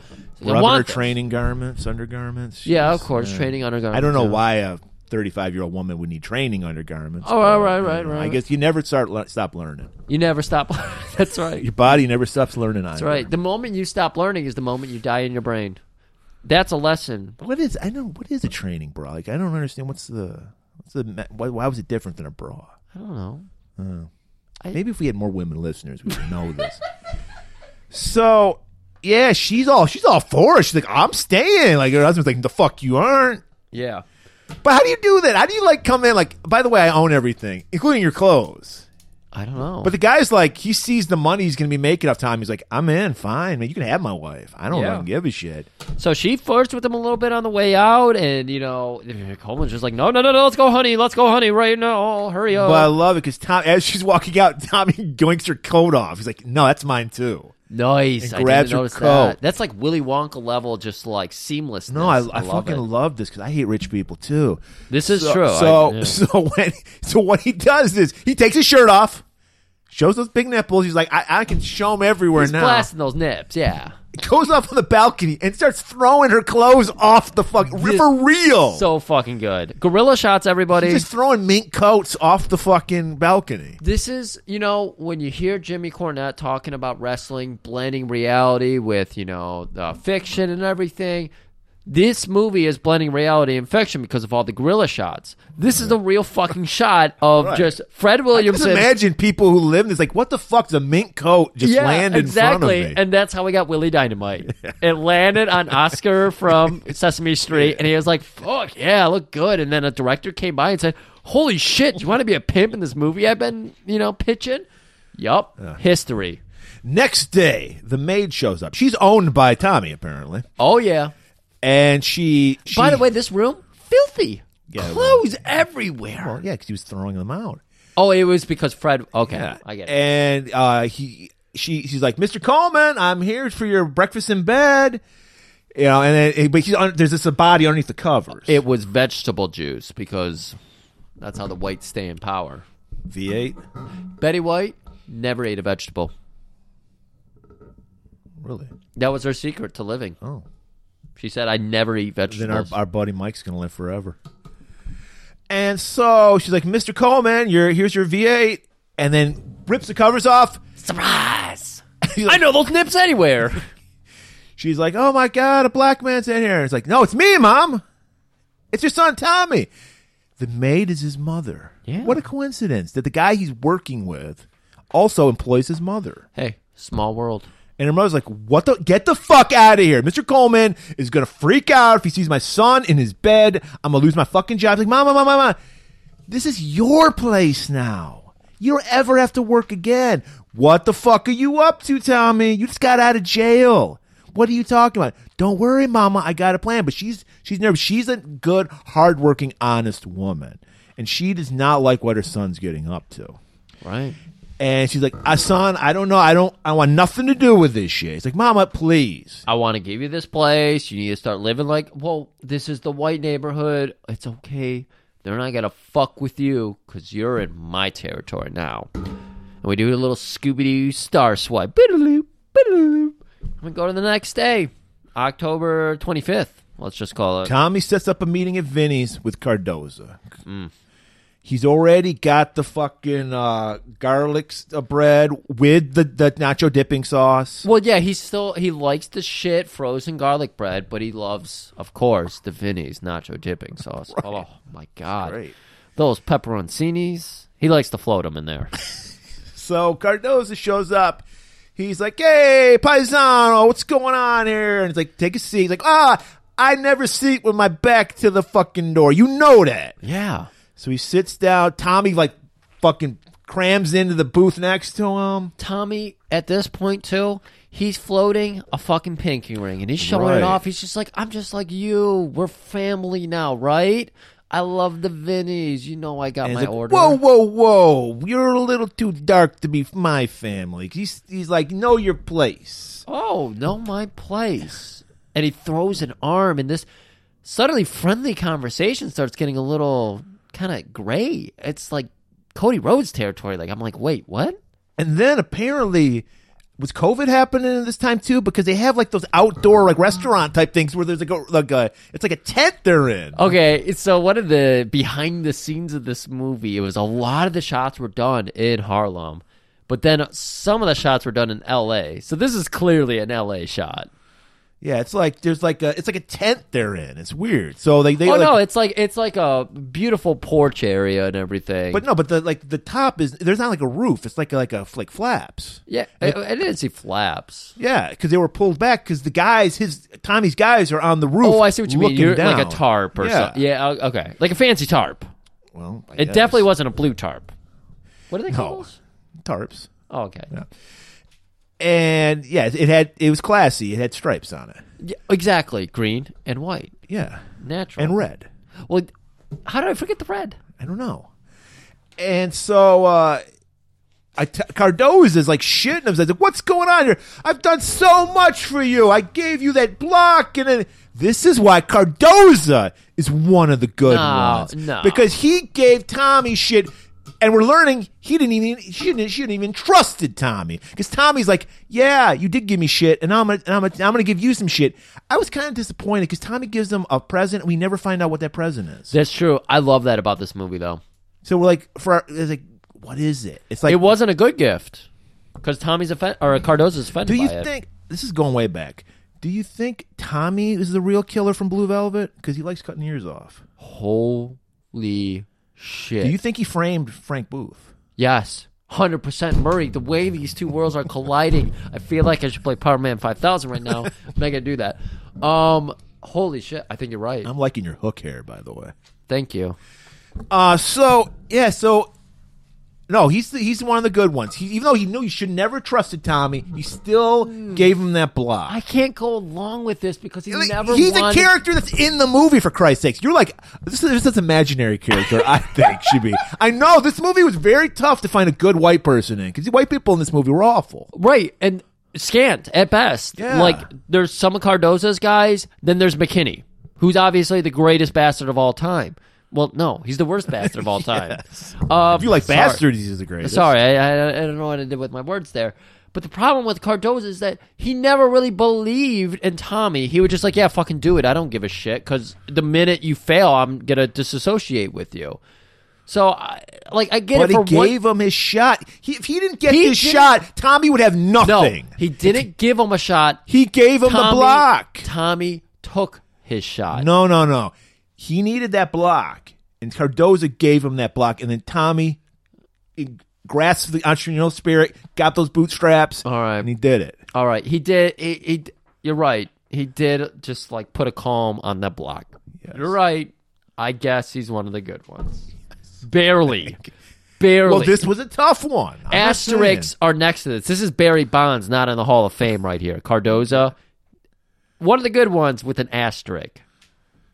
So Cardoza is like, you fucking African American, you. Yeah. Wait till my boys on the coast hear about the bullshit you're pulling. And you know a mobster's angry when they're doing the fucking hand, where they're pinching all their fingers together and they're pointing to their... He did the fucking thing where they go like that. That's some out of you. That's what his boys were doing. They were doing that. He was pointing to the pinky and doing because that's like power in the Italian world. Right. From what I understand. They speak with their hands. I'm ignorant. I don't know what I am. I'm a mudblood. What is it? Wait. I don't know. A muggle? A muggle, okay. That's the Harry Potter one? Yeah. Well, muggle. Yeah.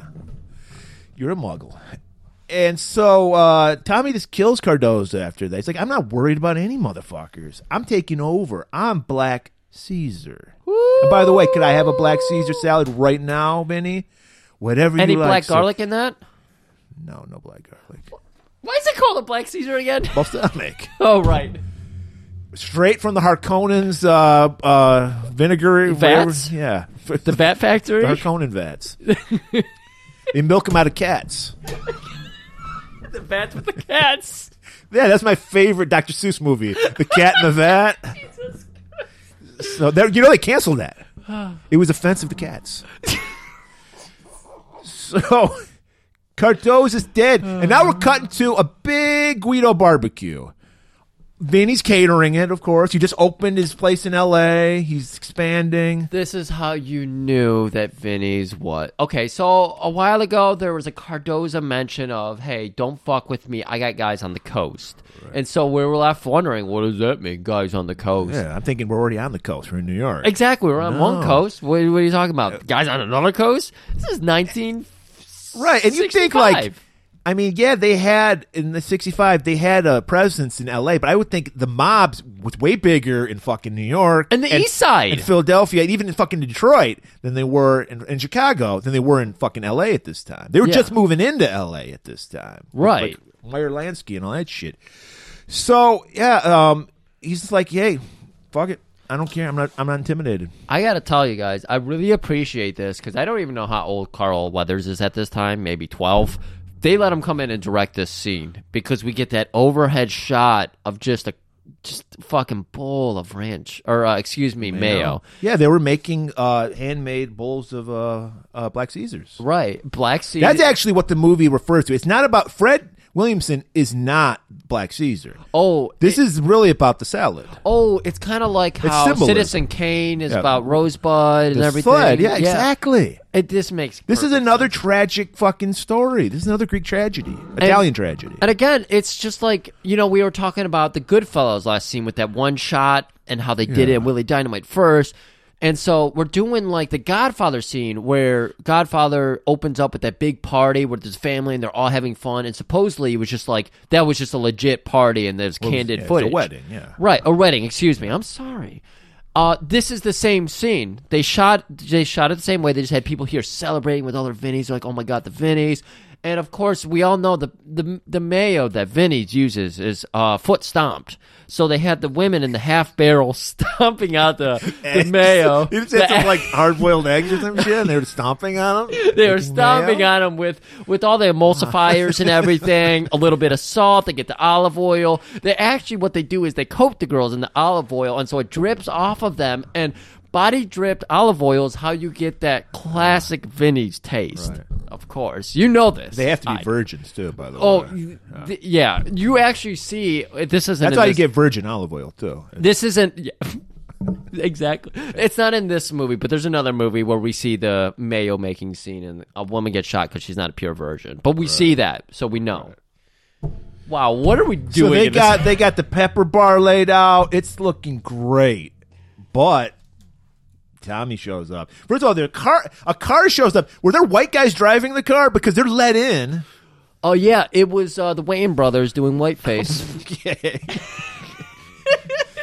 So, yeah, the Wayne brothers, Sean and Marlon, wasn't that the? Sure, let's do that one. And they go, it looks white to me. And they let him in. And then the fucking, the trunk opens up, the boot, as they say in England. Oh, and do they? A guy pulls out a machine gun and just starts killing the guards. And then it's like a scene out of like a fucking Chokazuki ninja movie. We got people like rappelling down shit, climbing shit. I loved it. I just watched this. I couldn't even fast forward through it. I had to stop and watch this because I love these type of action scenes. As opposed to just slowly like having people die and everything. You got people being shot up. You got a guy getting thrown over the camera and the camera's on the ground and does that kind of, I guess you would call it a 180 shot. Oh, I love that shit. It's so good. They're just throwing the dead bodies. Yeah, they take them all out, throw the bodies in there. It's like human minestrone. It's just like the Minestrone Massacre. That's what it was known as forever, the Minestrone Massacre. I didn't understand why they were putting the dried minestrone noodles in there. Yeah. That's what it was about. Right, it was sending a message. Oh, my God. This movie's all about metaphors. All about metaphors. I didn't like what they did with the mayo, though. That's foot-stomped mayo. Fresh. So they wipe out the entire Cardoza family. Because apparently there's only two families in this movie that run the mafia. And so the other one's pretty happy with what Tommy's doing. So Tommy takes a visit to McKinney. Now, I couldn't figure out. He's back. He's got to be back on the East Coast because of McKinney. He's back on the East Coast. Okay. And so back in the New York groove. He's just walking downstairs, and I recognize this. I've spent some time over in the New York. I've been in some boroughs. And I was like, oh, this is some of those beautiful taco establishments he's walking into. Not Vinny's. There's no Italian food here. No. Just tacos. And he's walking down there. It looks like they're about to have a children's party. That's what I saw.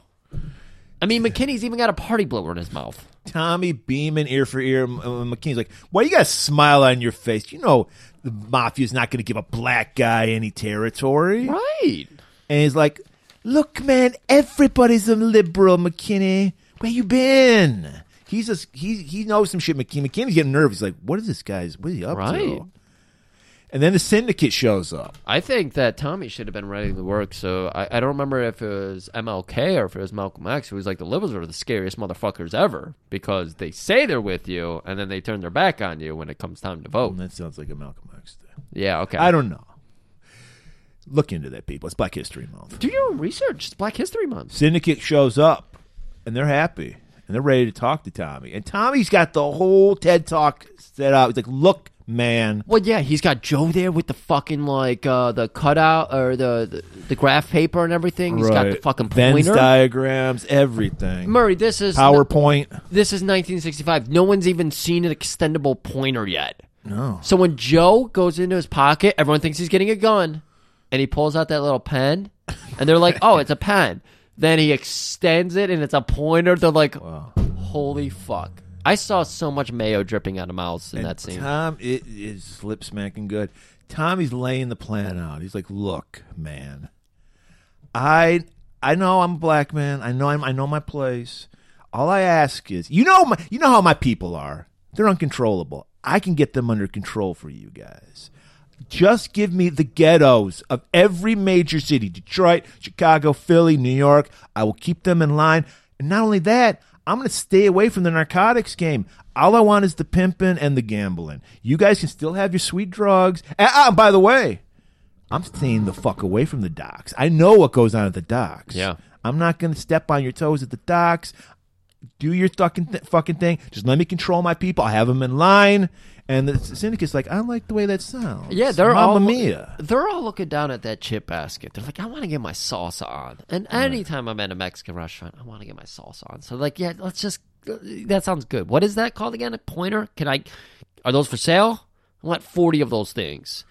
Because pointers are cool. So they agree. They're like, we having a deal.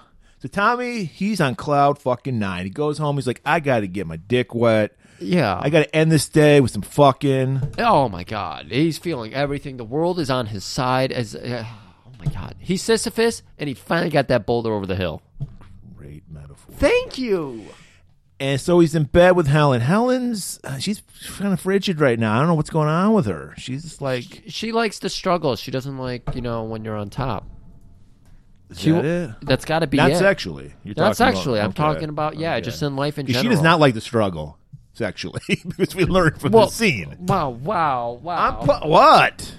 I don't know. It just sounds awful. It is awful. That's the point. It is awful. So with his newfound power, Tommy comes into bed and he thinks he can give her the old 2 smooch and pooch. What the fuck's that? That's when you kiss somebody twice and then fuck them. Pooch? Look, it just rhymes. I didn't make it up. I'm sorry. I don't like the terminology either. So, yeah, he's like, hey, can you give me that blowjob you've been promising me Wait, you for know what? It weeks? worked out better is 2 smooch and cooch. But I Yeah, said, good. Yeah, I said yeah, pooch, yeah, which yeah. I tried. Yeah, you suck. So, he's like, hey, you gonna give me that blowjob you promised me when we started dating? And she's like, no, I'm not. My mouth is feeling very dry right now. And he's like, I'm a grift guy. Give it to me. Give me that cat fucking blowjob. Girl, I've just been on the Sahara Desert, and there's nothing I want more than a dry blowjob. Have you seen these nipples? They're larger than ever. I think this is where I noticed his nipples because I was just like, man, what's going on with that shit? Right, okay. And she's like, hanging heaven. He's like, bitch, I'm Black Caesar. I'm a king. I'm fucking the king of the world. King Kong ain't got shit on me. Isn't that some line from some Denzel movie? Yeah, that's a Denzel movie, and of course he hits her with, I'm being casted in a FanDuel commercial as we speak. And he thinks that gives him the right to rape her, and he does. But of course, I mean, are they married? I don't even know if they're married. No, they're not married. Then see, you can't do it. Look. I'm talking like in the 60s. Yeah, in the 60s. It was 60s. acceptable. You could rape your wife. People wouldn't care. Oh, in the 60s it was still acceptable? Yeah. Oh, okay. Wait, girlfriend or wife? Wife. Okay. Girlfriend, no. Girlfriend, no. 50s. You owned when you marry a woman, you owned her in the 60s. In the 50s, it was if a girl made eye contact with you, she was your property. In the No, she had a smile too. Oh, it was a smile. And eye contact. Okay, so you get the eyes, you get the smile, they're yours. You're basically asking, that's an invitation. Right. Yeah. And of course, you can't take it to court and deny that because the man wins every time. Right. Next day, our boy Rufus, he's out preaching. He's just faith healing people. He's healing Mama. Mama is distraught over what her boy has become. Right. And this is weird. For a second, because he called her Mama, so I was like, is Rufus Tommy's brother that we don't know about? What the fuck's going on? No, he's not. He's just a friend. Likes calling black women Mama. So after he has blessed her and everything, she just kind of fades back into the crowd, and we get a new character fading into the crowd, and a man who looks very established. Yes, he's like, young man, do you know a Tommy Gibbs? He's like, who's asking? I'm his daddy. Well, Tommy's in his car, but he's got to go. I don't know. What should we do about this? But yeah, they're like, all right, well, shit. Go to the car. So Rufus takes him to the car, gets in, and meets his son who hasn't seen in 30 years. Something like that. I hadn't seen him since he was a little kid. Right. This is like my dad right here.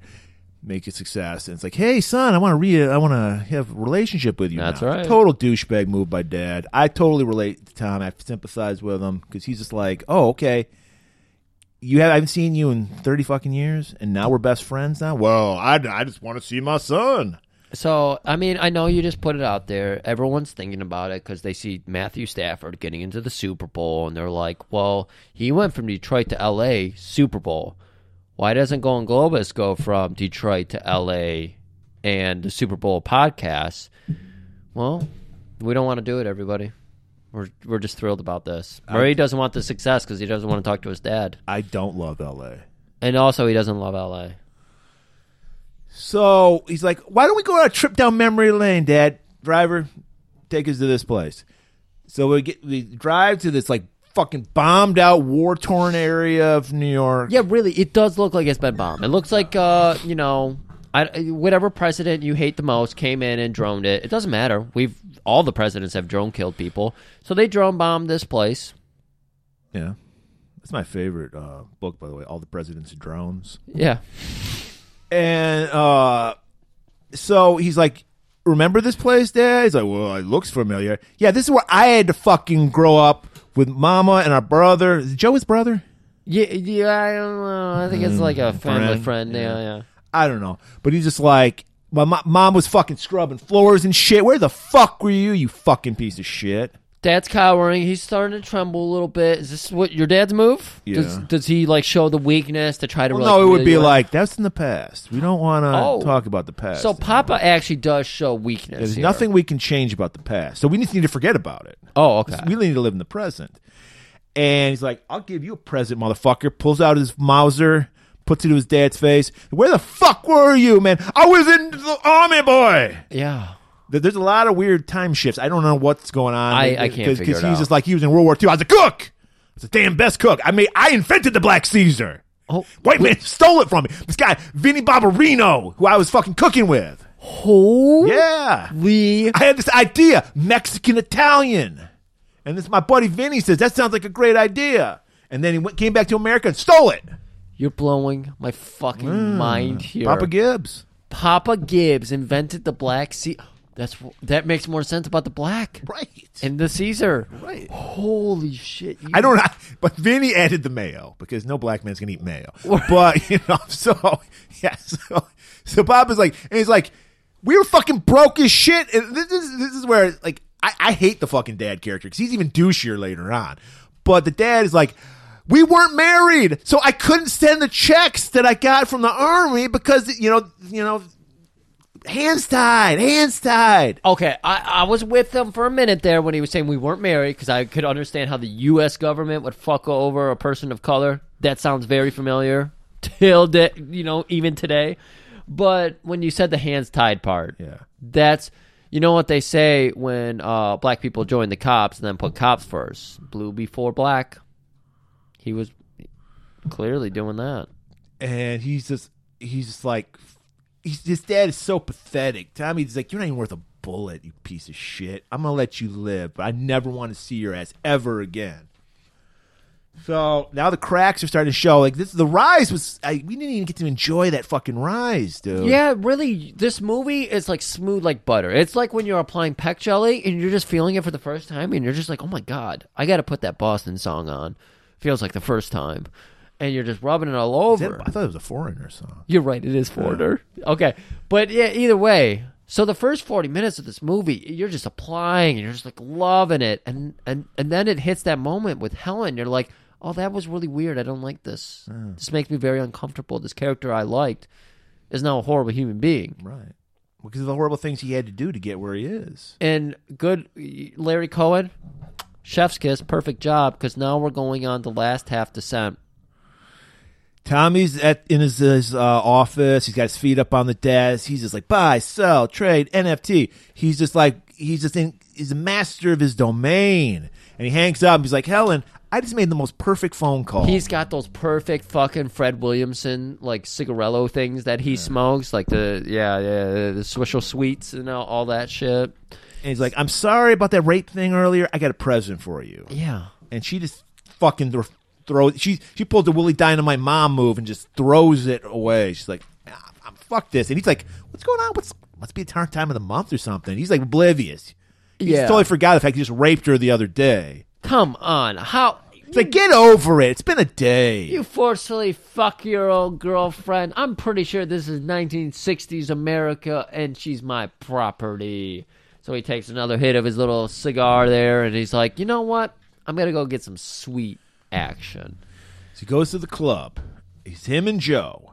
And they're doing a little business. He's just like, look, Joe, I'm calling in my boys from Detroit. I got some muscle from Detroit because shit's going to get pretty hectic right now. He needs the chic. We're making the next fucking move. We're getting rid of the fucking syndicate next. Yeah. And he's like, and I'm worried about Helen. Can you take her to L.A., take care of her, keep her out of, trouble? It's going to get hairy.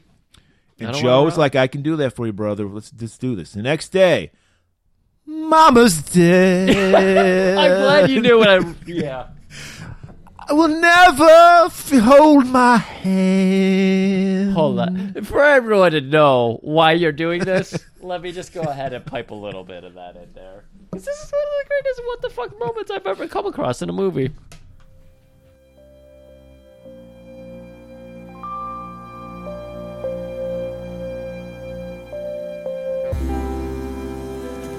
Mama's dead.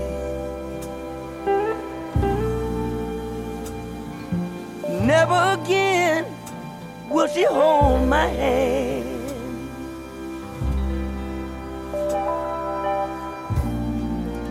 Never again do you call my name.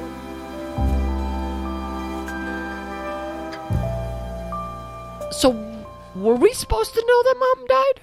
We by the song, yes, exactly. James Brown filled us in. Because Mama's dead. I was so tuned out when I was doing notes for the movie. I was like, what the fuck is even happening? Why is Mom suddenly dead?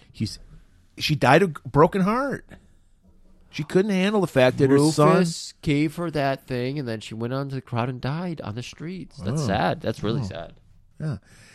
And so he's at the cemetery. Nobody's there but him and Rufus. Yep. And then as he leaves, He leaves a kiss from a rose and drops it on her. Yep. guess who shows up? Seal. Dad. Hey, I hear you're looking for a new parent. And he's just like, you fucking piece of shit. I guess this really played into your heartstrings too, because he showed up with the baseball glove and baseball. You're a basketball guy. Right. He's Murray. like, son, I thought we could play some catch. He's like, what the fuck? I'm 40 years old. Yeah. And my mama's dead. You didn't hear James Brown just say that? Yeah. James Brown is there, by the way. Elton John style with a piano. And he's just like, Murray, I gotta point out, Warner Brothers is trying to hit me up. They want to get you and your dad back together in a biopic type of situation where I train your dad how to be a better dad. How are you going to train him about being a dad? Because I know you better.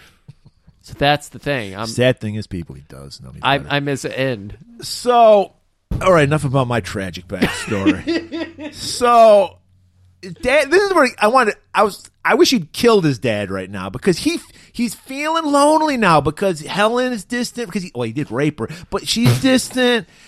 And in LA. Yes, and his boys are kind of like nobody showed up to his mom's funeral. He didn't invite anybody. But because that's his dad pulled some shit. Where are your friends at? He's like, I didn't invite anybody. This is some personal shit from me. And then he asked, where's Helen? He even knew about Helen somehow. Right. He barely knows his son. He knows about Helen. That's how shallow Tommy's life is. Right. He may be on top, but it's weak. But he's feeling vulnerable. He's lost the most important woman in his life. So he wants to reach out to his dad. He reaches out. Yeah, Dad, Pops, I got some Vinnies to go back at home, and it's really heavy on the stomach. You can't eat 2 sandwiches in one night. I got a couch. I got 3 bathrooms with ventilators. And then Dad's like, well, I travel a lot. He's like doing the whole I don't want to really, you came into my life. It's like that push-pull thing. It is. It really is. He's just like, no, I got things to do, son. I'm sorry. And then he just fucks off. Fucks right off. Daddy, where are you going? All right, so Tommy returns home. Dejected. His mama's dead. Right. She'll never hold his hand. And by home, I want to just remind everybody that this was the place he bought off Coleman from underneath him. That's his home. Yeah. So he returns home, and there's Coleman's wife waiting for him. Right. So, like, sprawled out in a negligee, just tits everywhere. She's like, I finally learned how to wear a bra. She's done with training undergarments, Murray. She has some big jugs, so it's a lot of work. I don't know how she was being restrained by that training undergarment for so long. And he's like, get the fuck out. And she's like, I want my clothes back. She totally, like, you can see right through this broad. And she's like, well, I got some news for you, motherfucker. I hear you're late. Everybody knows what the Helen's doing but fucking her husband. How does he not know? And he's like, she's fucking your boy Joe. Over in L.A., hitting it with the Joe. She don't even get low. She rapped a little bit. So Tommy's like, fuck, I guess I got to go to L.A. and check out, see what's going on. So he shows up unexpectedly, walks in the door. Helen shows up. Wearing her afro wig because he gets pulled off later. And then Joe shows up with the tiny-ass Jack Tripper like robe on. His fucking balls are hanging out the bottom. Look, where do I get one of these? I need one of these. Go back to the 70s because that's what people were wearing. Okay, tonight I'm going to eBay and I'm going to have Murray help me find one. And I think he was wearing actually Willie Dynamite's robe that he had over his jumpsuit. Do you want me to buy you a matching one? No, it's okay. Oh, you don't want it to be matching. You just want one. As long as it's silk, I'd want one. Okay, I'm buying you a silk. Yeah, you can have a terry cloth one like Jack Tripper wore. So he's like, he puts two and two together because Joe's like, it ain't what you think. He's wearing a fucking tiny robe. Yeah. And he grabs fucking Joe with his scrawny ass by his neck, throws him down the stairs. Joe takes the worst fall down the stairs I've ever seen. Like, this looked like the most comfortable fall down a stair I've ever seen. I've fallen. I think the stairs were carpeted. They were. Yeah. Have you fallen down a nice hardwood staircase? Yeah, we had the most treacherous fucking basement steps at my grandma. My grandma actually fell down the steps, fucking cracked her skull. Yeah. Yeah. Those are the kind of staircases we're talking about. The kind that Joe fell down were like a bounce house staircase. They were very safe. Like, even my youngest nephew bounced his head off a staircase. And in Michigan, we make everything out of steel. Like the same shit we cook our pizzas in. So his face split the fuck open. So he's got a gnarly fucking scar now. Mask. Yeah. He did. But that's the thing. It looked like a little Tommy agrees with you because he's like, it's too bad you're such a fucking bitch, Joe, because you could have fucking ruled the world with your brains. Right. But you're just crying. You just landed in a beanbag chair that was at the bottom of the steps. Right. And you're crying. He's like, I didn't mind bringing my girl here because I didn't think you had the testosterone to even get your dick hard. Look, man. Pussy should make your dick hard, but it's been making your brain bigger. Like, so he just starts pummeling the shit out of Joe.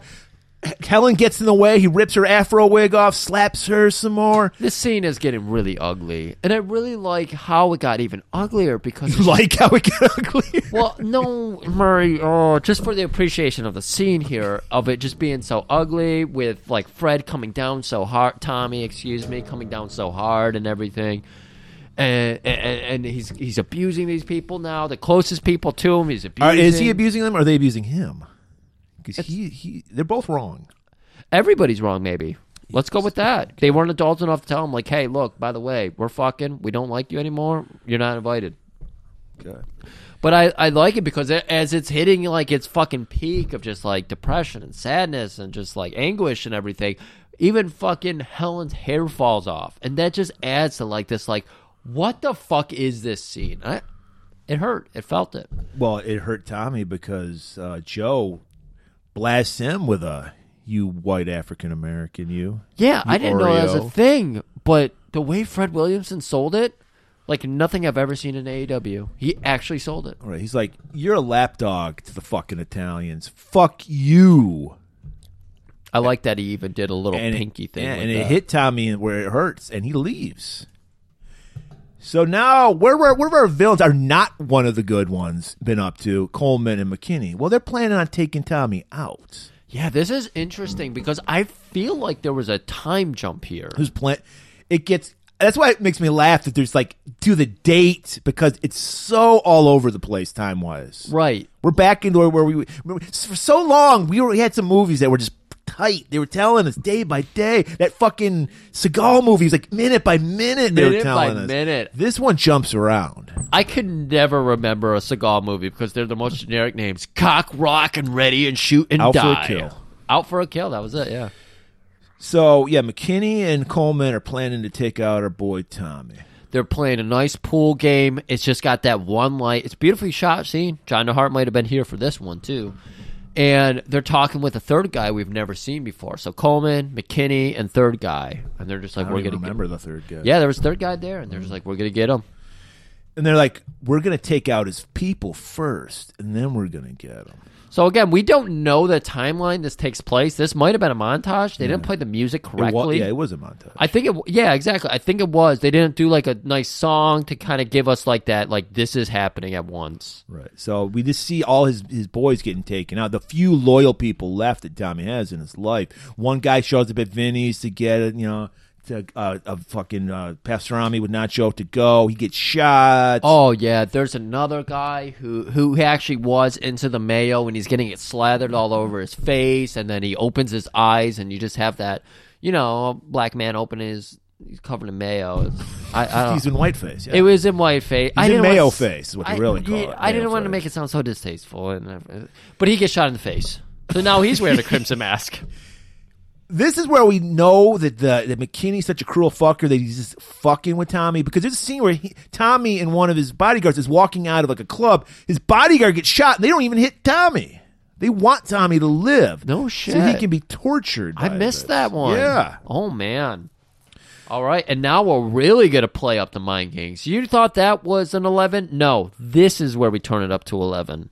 Yeah, they're doing the long fucking storytelling here because McKinney and Coleman. Yeah, because years later, at least like I think 3 years later. It had to be a few years. It had to be at least 8 months. Yeah. Wait, is it 8? No, because there's 2 kids. 9 months, first of all.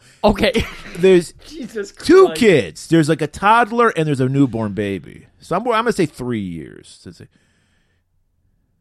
Is that okay? Yeah, no, you got like mad scientist hair going dude, on right I just can't believe I couldn't remember. I have 3 niece and nephew. Yeah. I couldn't remember how long babies do the incubation thing or whatever it's called. Gestate.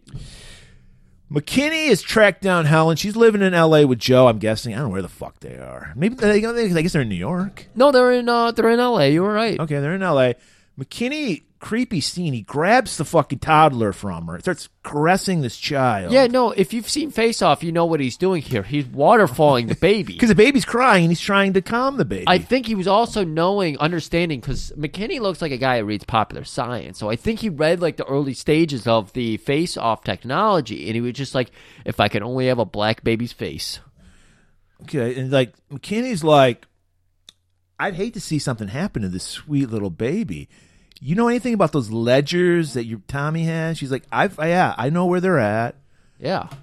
Well, you know, this sweet child could grow up to be a beautiful young woman if you just give me those ledgers. Or maybe I just found crack in her diaper and she has to go to jail as an adult for the rest of her life. And then he goes for the newborn baby. She's like, all right, I'll do whatever you want. And he's like, good, get me those ledgers. That's all it takes, Murray. All you got to do. So Helen arrives at Tommy's. They haven't been seeing each other in at least 18 months. That's 2 babies right there. Excuse me? Babies? Babies. Okay. Besbies. Bezos babies. So what we're getting at here is that Helen has had the fucking push put on her. Yeah. And she's going to be working for McKinney now. So immediately she goes over to Tommy's house, gets the first flight out there, and she's ready for love. What was that song? I'm ready for love. Do do do. Bow, down. I don't know. Is that a Sugarloaf song? I don't know. No, it's not Sugarloaf. I don't know. Come on. I think it's Bad Company. I don't know. You're probably fucking the song up. I probably do know what you're talking about, but you're getting the song wrong. I think it's I'm ready for love. Anyway, she is ready for love because she knows the way to a man's heart is through his dick. So we have the longest John DeHart, and it makes sense. And people, get out right now, Get your ice cubes out. Start rubbing those nipples. Because this scene goes so long, and then and we just hear the sweet, sweet John DeHart music playing in the background. Sounds good to me. Walked away from love and thought it wasn't right. Starting over, and you feel like you're gonna. Why did I ever let you slip away? Light. Start over, you fool. It's easy to do. Don't lay at an ending. Get a hold of you. Walk towards the future. Get out of the past and remember the good things in life. You know they sometimes last. Starting over means you've already said your goodbye. Oh, Murray. That's exactly what everyone's doing right now. Everyone's ejaculated from hearing that song. Oh, yeah. And so did Tommy. It's because Tommy's out. He's like, I'm sorry. On behalf of the podcast, I apologize for what we just did. We don't know where you're at. We assume that everyone listens in their bed like most people do. Some of you may have been on your way or working, and we just did that to you. Sorry. sorry about the mayo. Sorry. All I can say is hold the mayo for this. I might need a Velcro for that one. I hate you. But so anyway, so while he's out, he's wasted. She goes looking for those keys at safety deposit box for the ledgers, and she gets them. And just as she gets them, baby, where are you? Gets up, and she's like, don't worry, baby, just lay back down. I'm just checking the time. And it just so happened that there's a watch next to these keys that she was taking a sketch of. I don't know. I thought she just grabbed the keys. She's sketching. No, them? she was like rubbing something over it. She was getting an imprint of the key. Oh, okay. But only one side. So I don't know how good that would be. I don't know, but she's just like, look, I got to leave. Joe's going to get suspicious. So he's like, all right, you do that. She walks out. Goes to... This is also showing another side of Tommy, though, because you think Tommy would just like, fuck Joe. You're my woman, you know? He was like, yeah, I wouldn't want Joe to find out. So he's very different now. Okay. Sorry, I understand that. So she leaves. Coleman, now he's like, all right, now that we got the ledgers, let's kill this fucking Tommy guy. We've toyed with him enough. So he puts out the hit on Tommy. Meanwhile, Tommy, thinking everything's going smashingly with Helen. Right. He's been nosediving like we've been talking about. Helen comes back to his life. He's thinking, you know what? Everything's going back up. Starting over. Murray. Of course that's why he put it on. He thought his life was starting over. Right. Murray, it's perfect. So Chef's he goes, kiss, beautiful. He goes to Tiffany's because that's where, women, it's a lot of money, wants to impress her. Gets a nice little trinket. We don't know. We never get to see the gifts that he gives people. He gave Helen that gift in a box. She didn't want it. Yup. He gave fucking Cardozo a gift. Didn't know what it was. He's getting another gift. We don't know what it was. I can tell you what it was. After a breakup, after several years, after she's had 2 babies, there's only one thing you can get a woman. Charm bracelet. Yep. Where, though? Where? Oh, at Zales? No, Tiffany's. Okay, I don't. But where is she gonna wear it? On her ankle? That's right, because he is trying to say you're mine. Remember? Because it's hearkening into the old ball and chain phase. He's trying to put a ornament chain on her ankle to say you're mine. He probably even had a little thing. What are the charms? What are the charms? Well, there's a black ball. Okay. It's probably like onyx or like a nice rock or something. That's not that fancy. And then there's probably something like a birthstone. You got to get the birthstone. Well, you're right, because you got to leave room so you don't have to get a new gift. Like every birthday or holiday, you get them the one charm. Exactly. That's the perfect gift, guys. So cheap. Yeah. Tommy's walking out. He's in traffic. This is releasing before Valentine's Day, so you're welcome, everybody. Exactly. You're sure to get the ice on the nipples tonight if you're listening to this.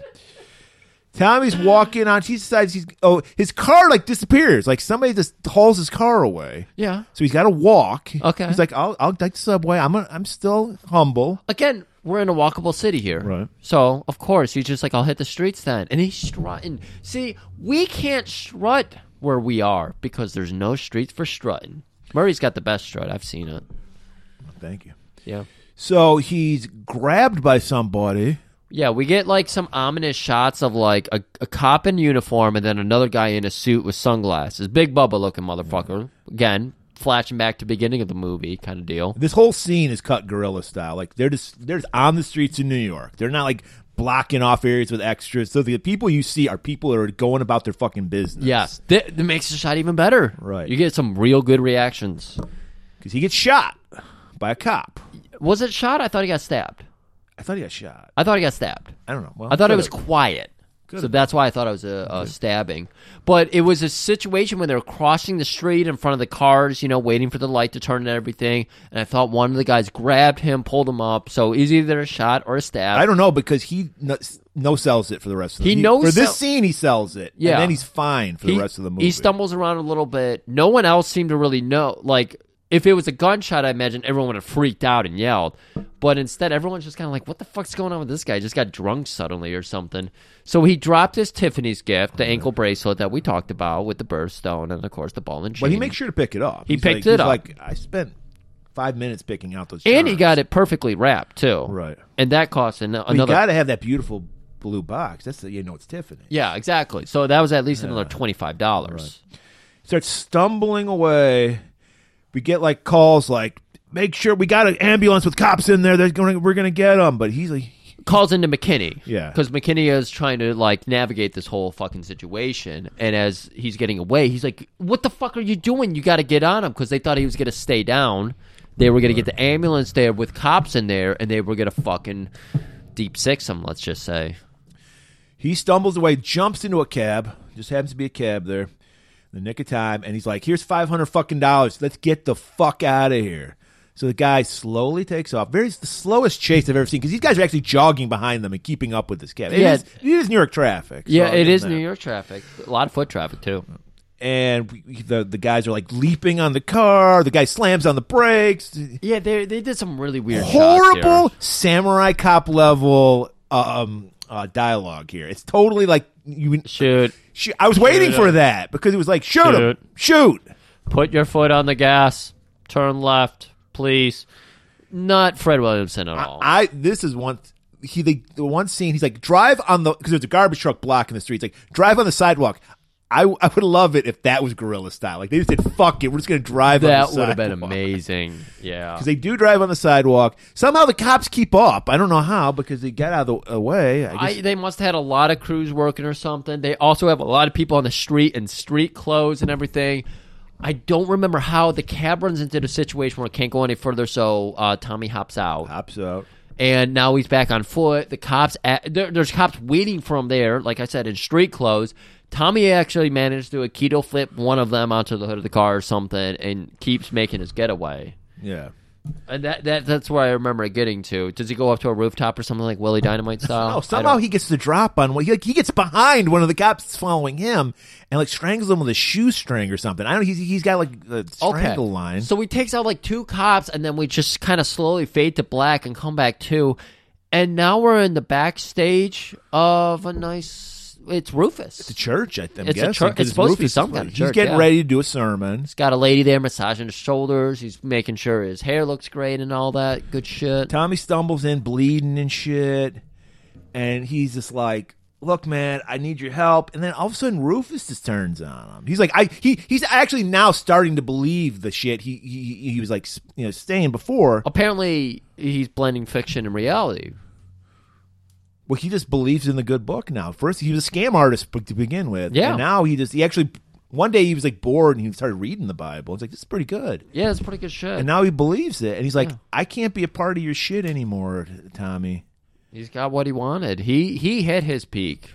He didn't have to wait for Helen to come back. He found it, and it's in his congregation. So Tommy does what any sane man does and slaps Rufus a couple times. Yeah. And just says, fuck you, and leaves.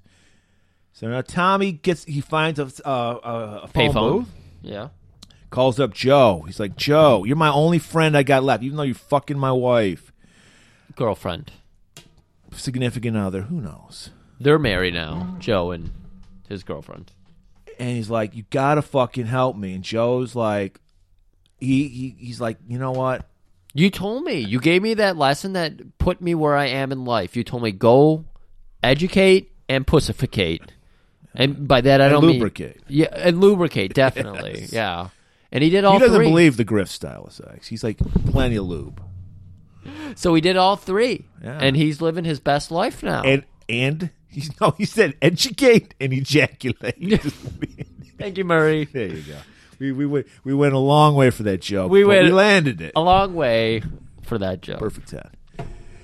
And he's like, all right, I will help you. Meet me at Coleman's office. Because I guess they're assuming the ledgers are going to be there. I don't know if he even knows about the ledgers. I don't know what. Well, he just knows that the ledgers is what he needs to be the release valve to the pressure that's being put on him. So he's like, okay.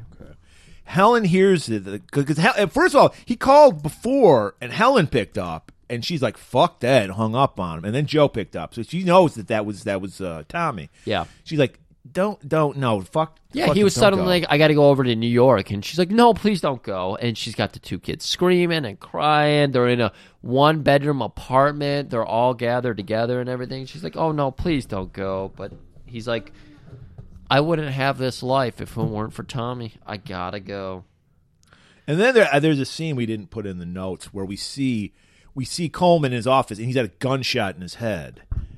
And it was McKinney standing over him. So McKinney, he's ready to cut all his ties and just take over for himself. We know we're going for another Willie Dynamite ending when we see that. Right. So we cut to Joe finally arrives at Coleman's, and he gets in the elevator, and fucking McKinney's waiting for him. Yep. McKinney puts a gun in his face, and he learns Helen sold him out. She's the reason that that Tommy is getting so much pressure put on him right now. They know about the ledgers. They know how to find it. They know all this because of Helen. and then at insult to injury, he just shoots Joe in the head. Yeah, doesn't even give him a chance. Just kills him right there. That's Tommy. He stumbles into the office of Coleman. He already know. He figures it out. He smells it in the air. He's like, I gotta approach this situation very cautiously.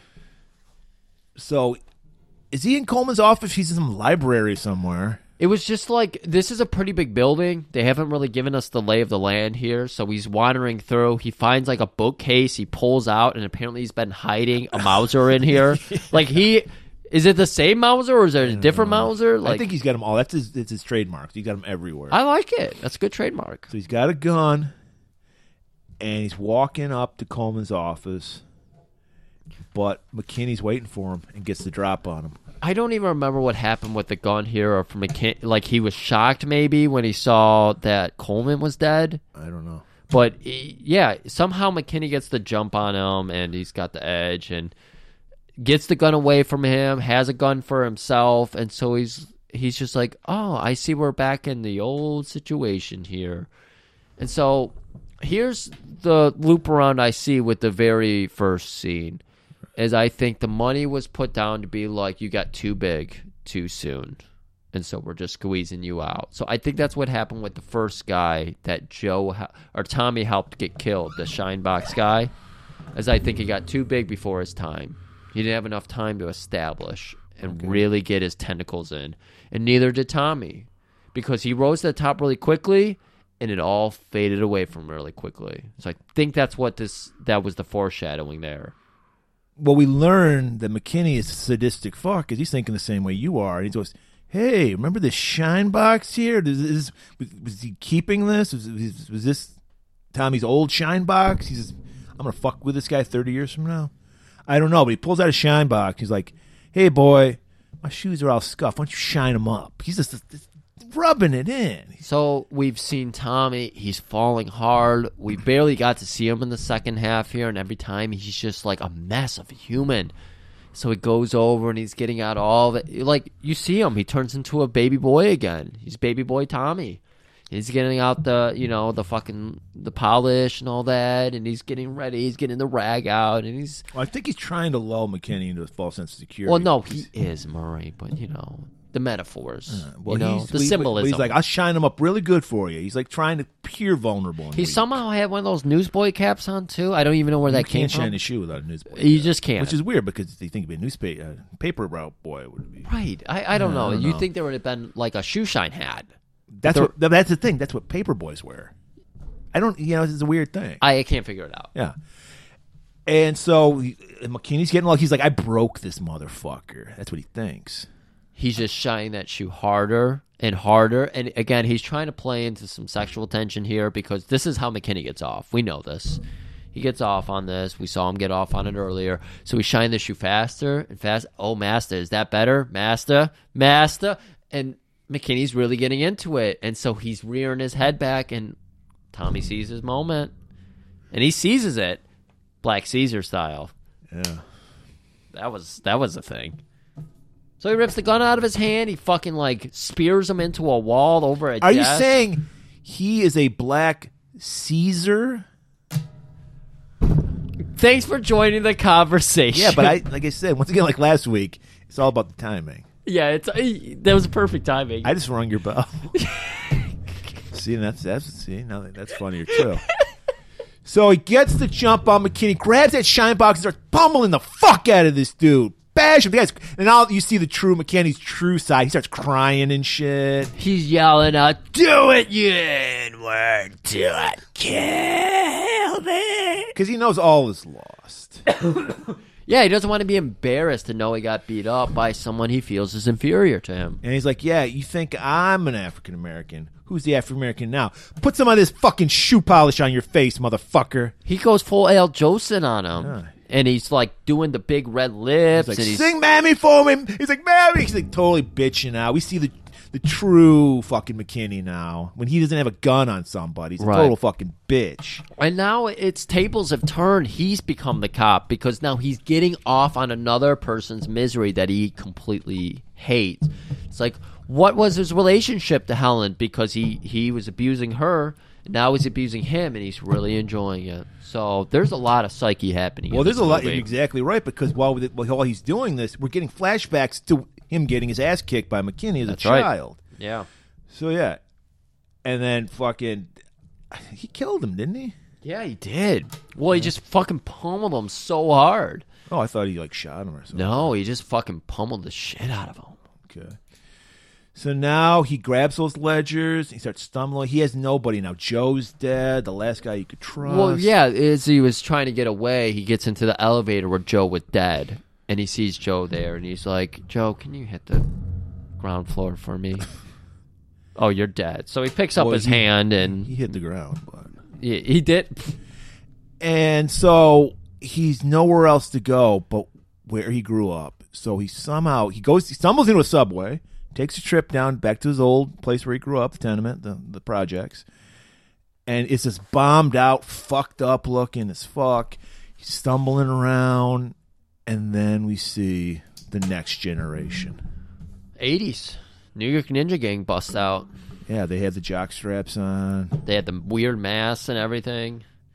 And we just see every generation fucking consumes the previous generation. That's right. And even fucking Tommy even says fucking millennials right before they start pummeling the shit out of them. Yeah, it's incredible. And they go, you boomer piece of shit. And they just beat the fuck out. And we see these most important books in the world, these legends, they're just trash now. They just see him blowing away in the wind.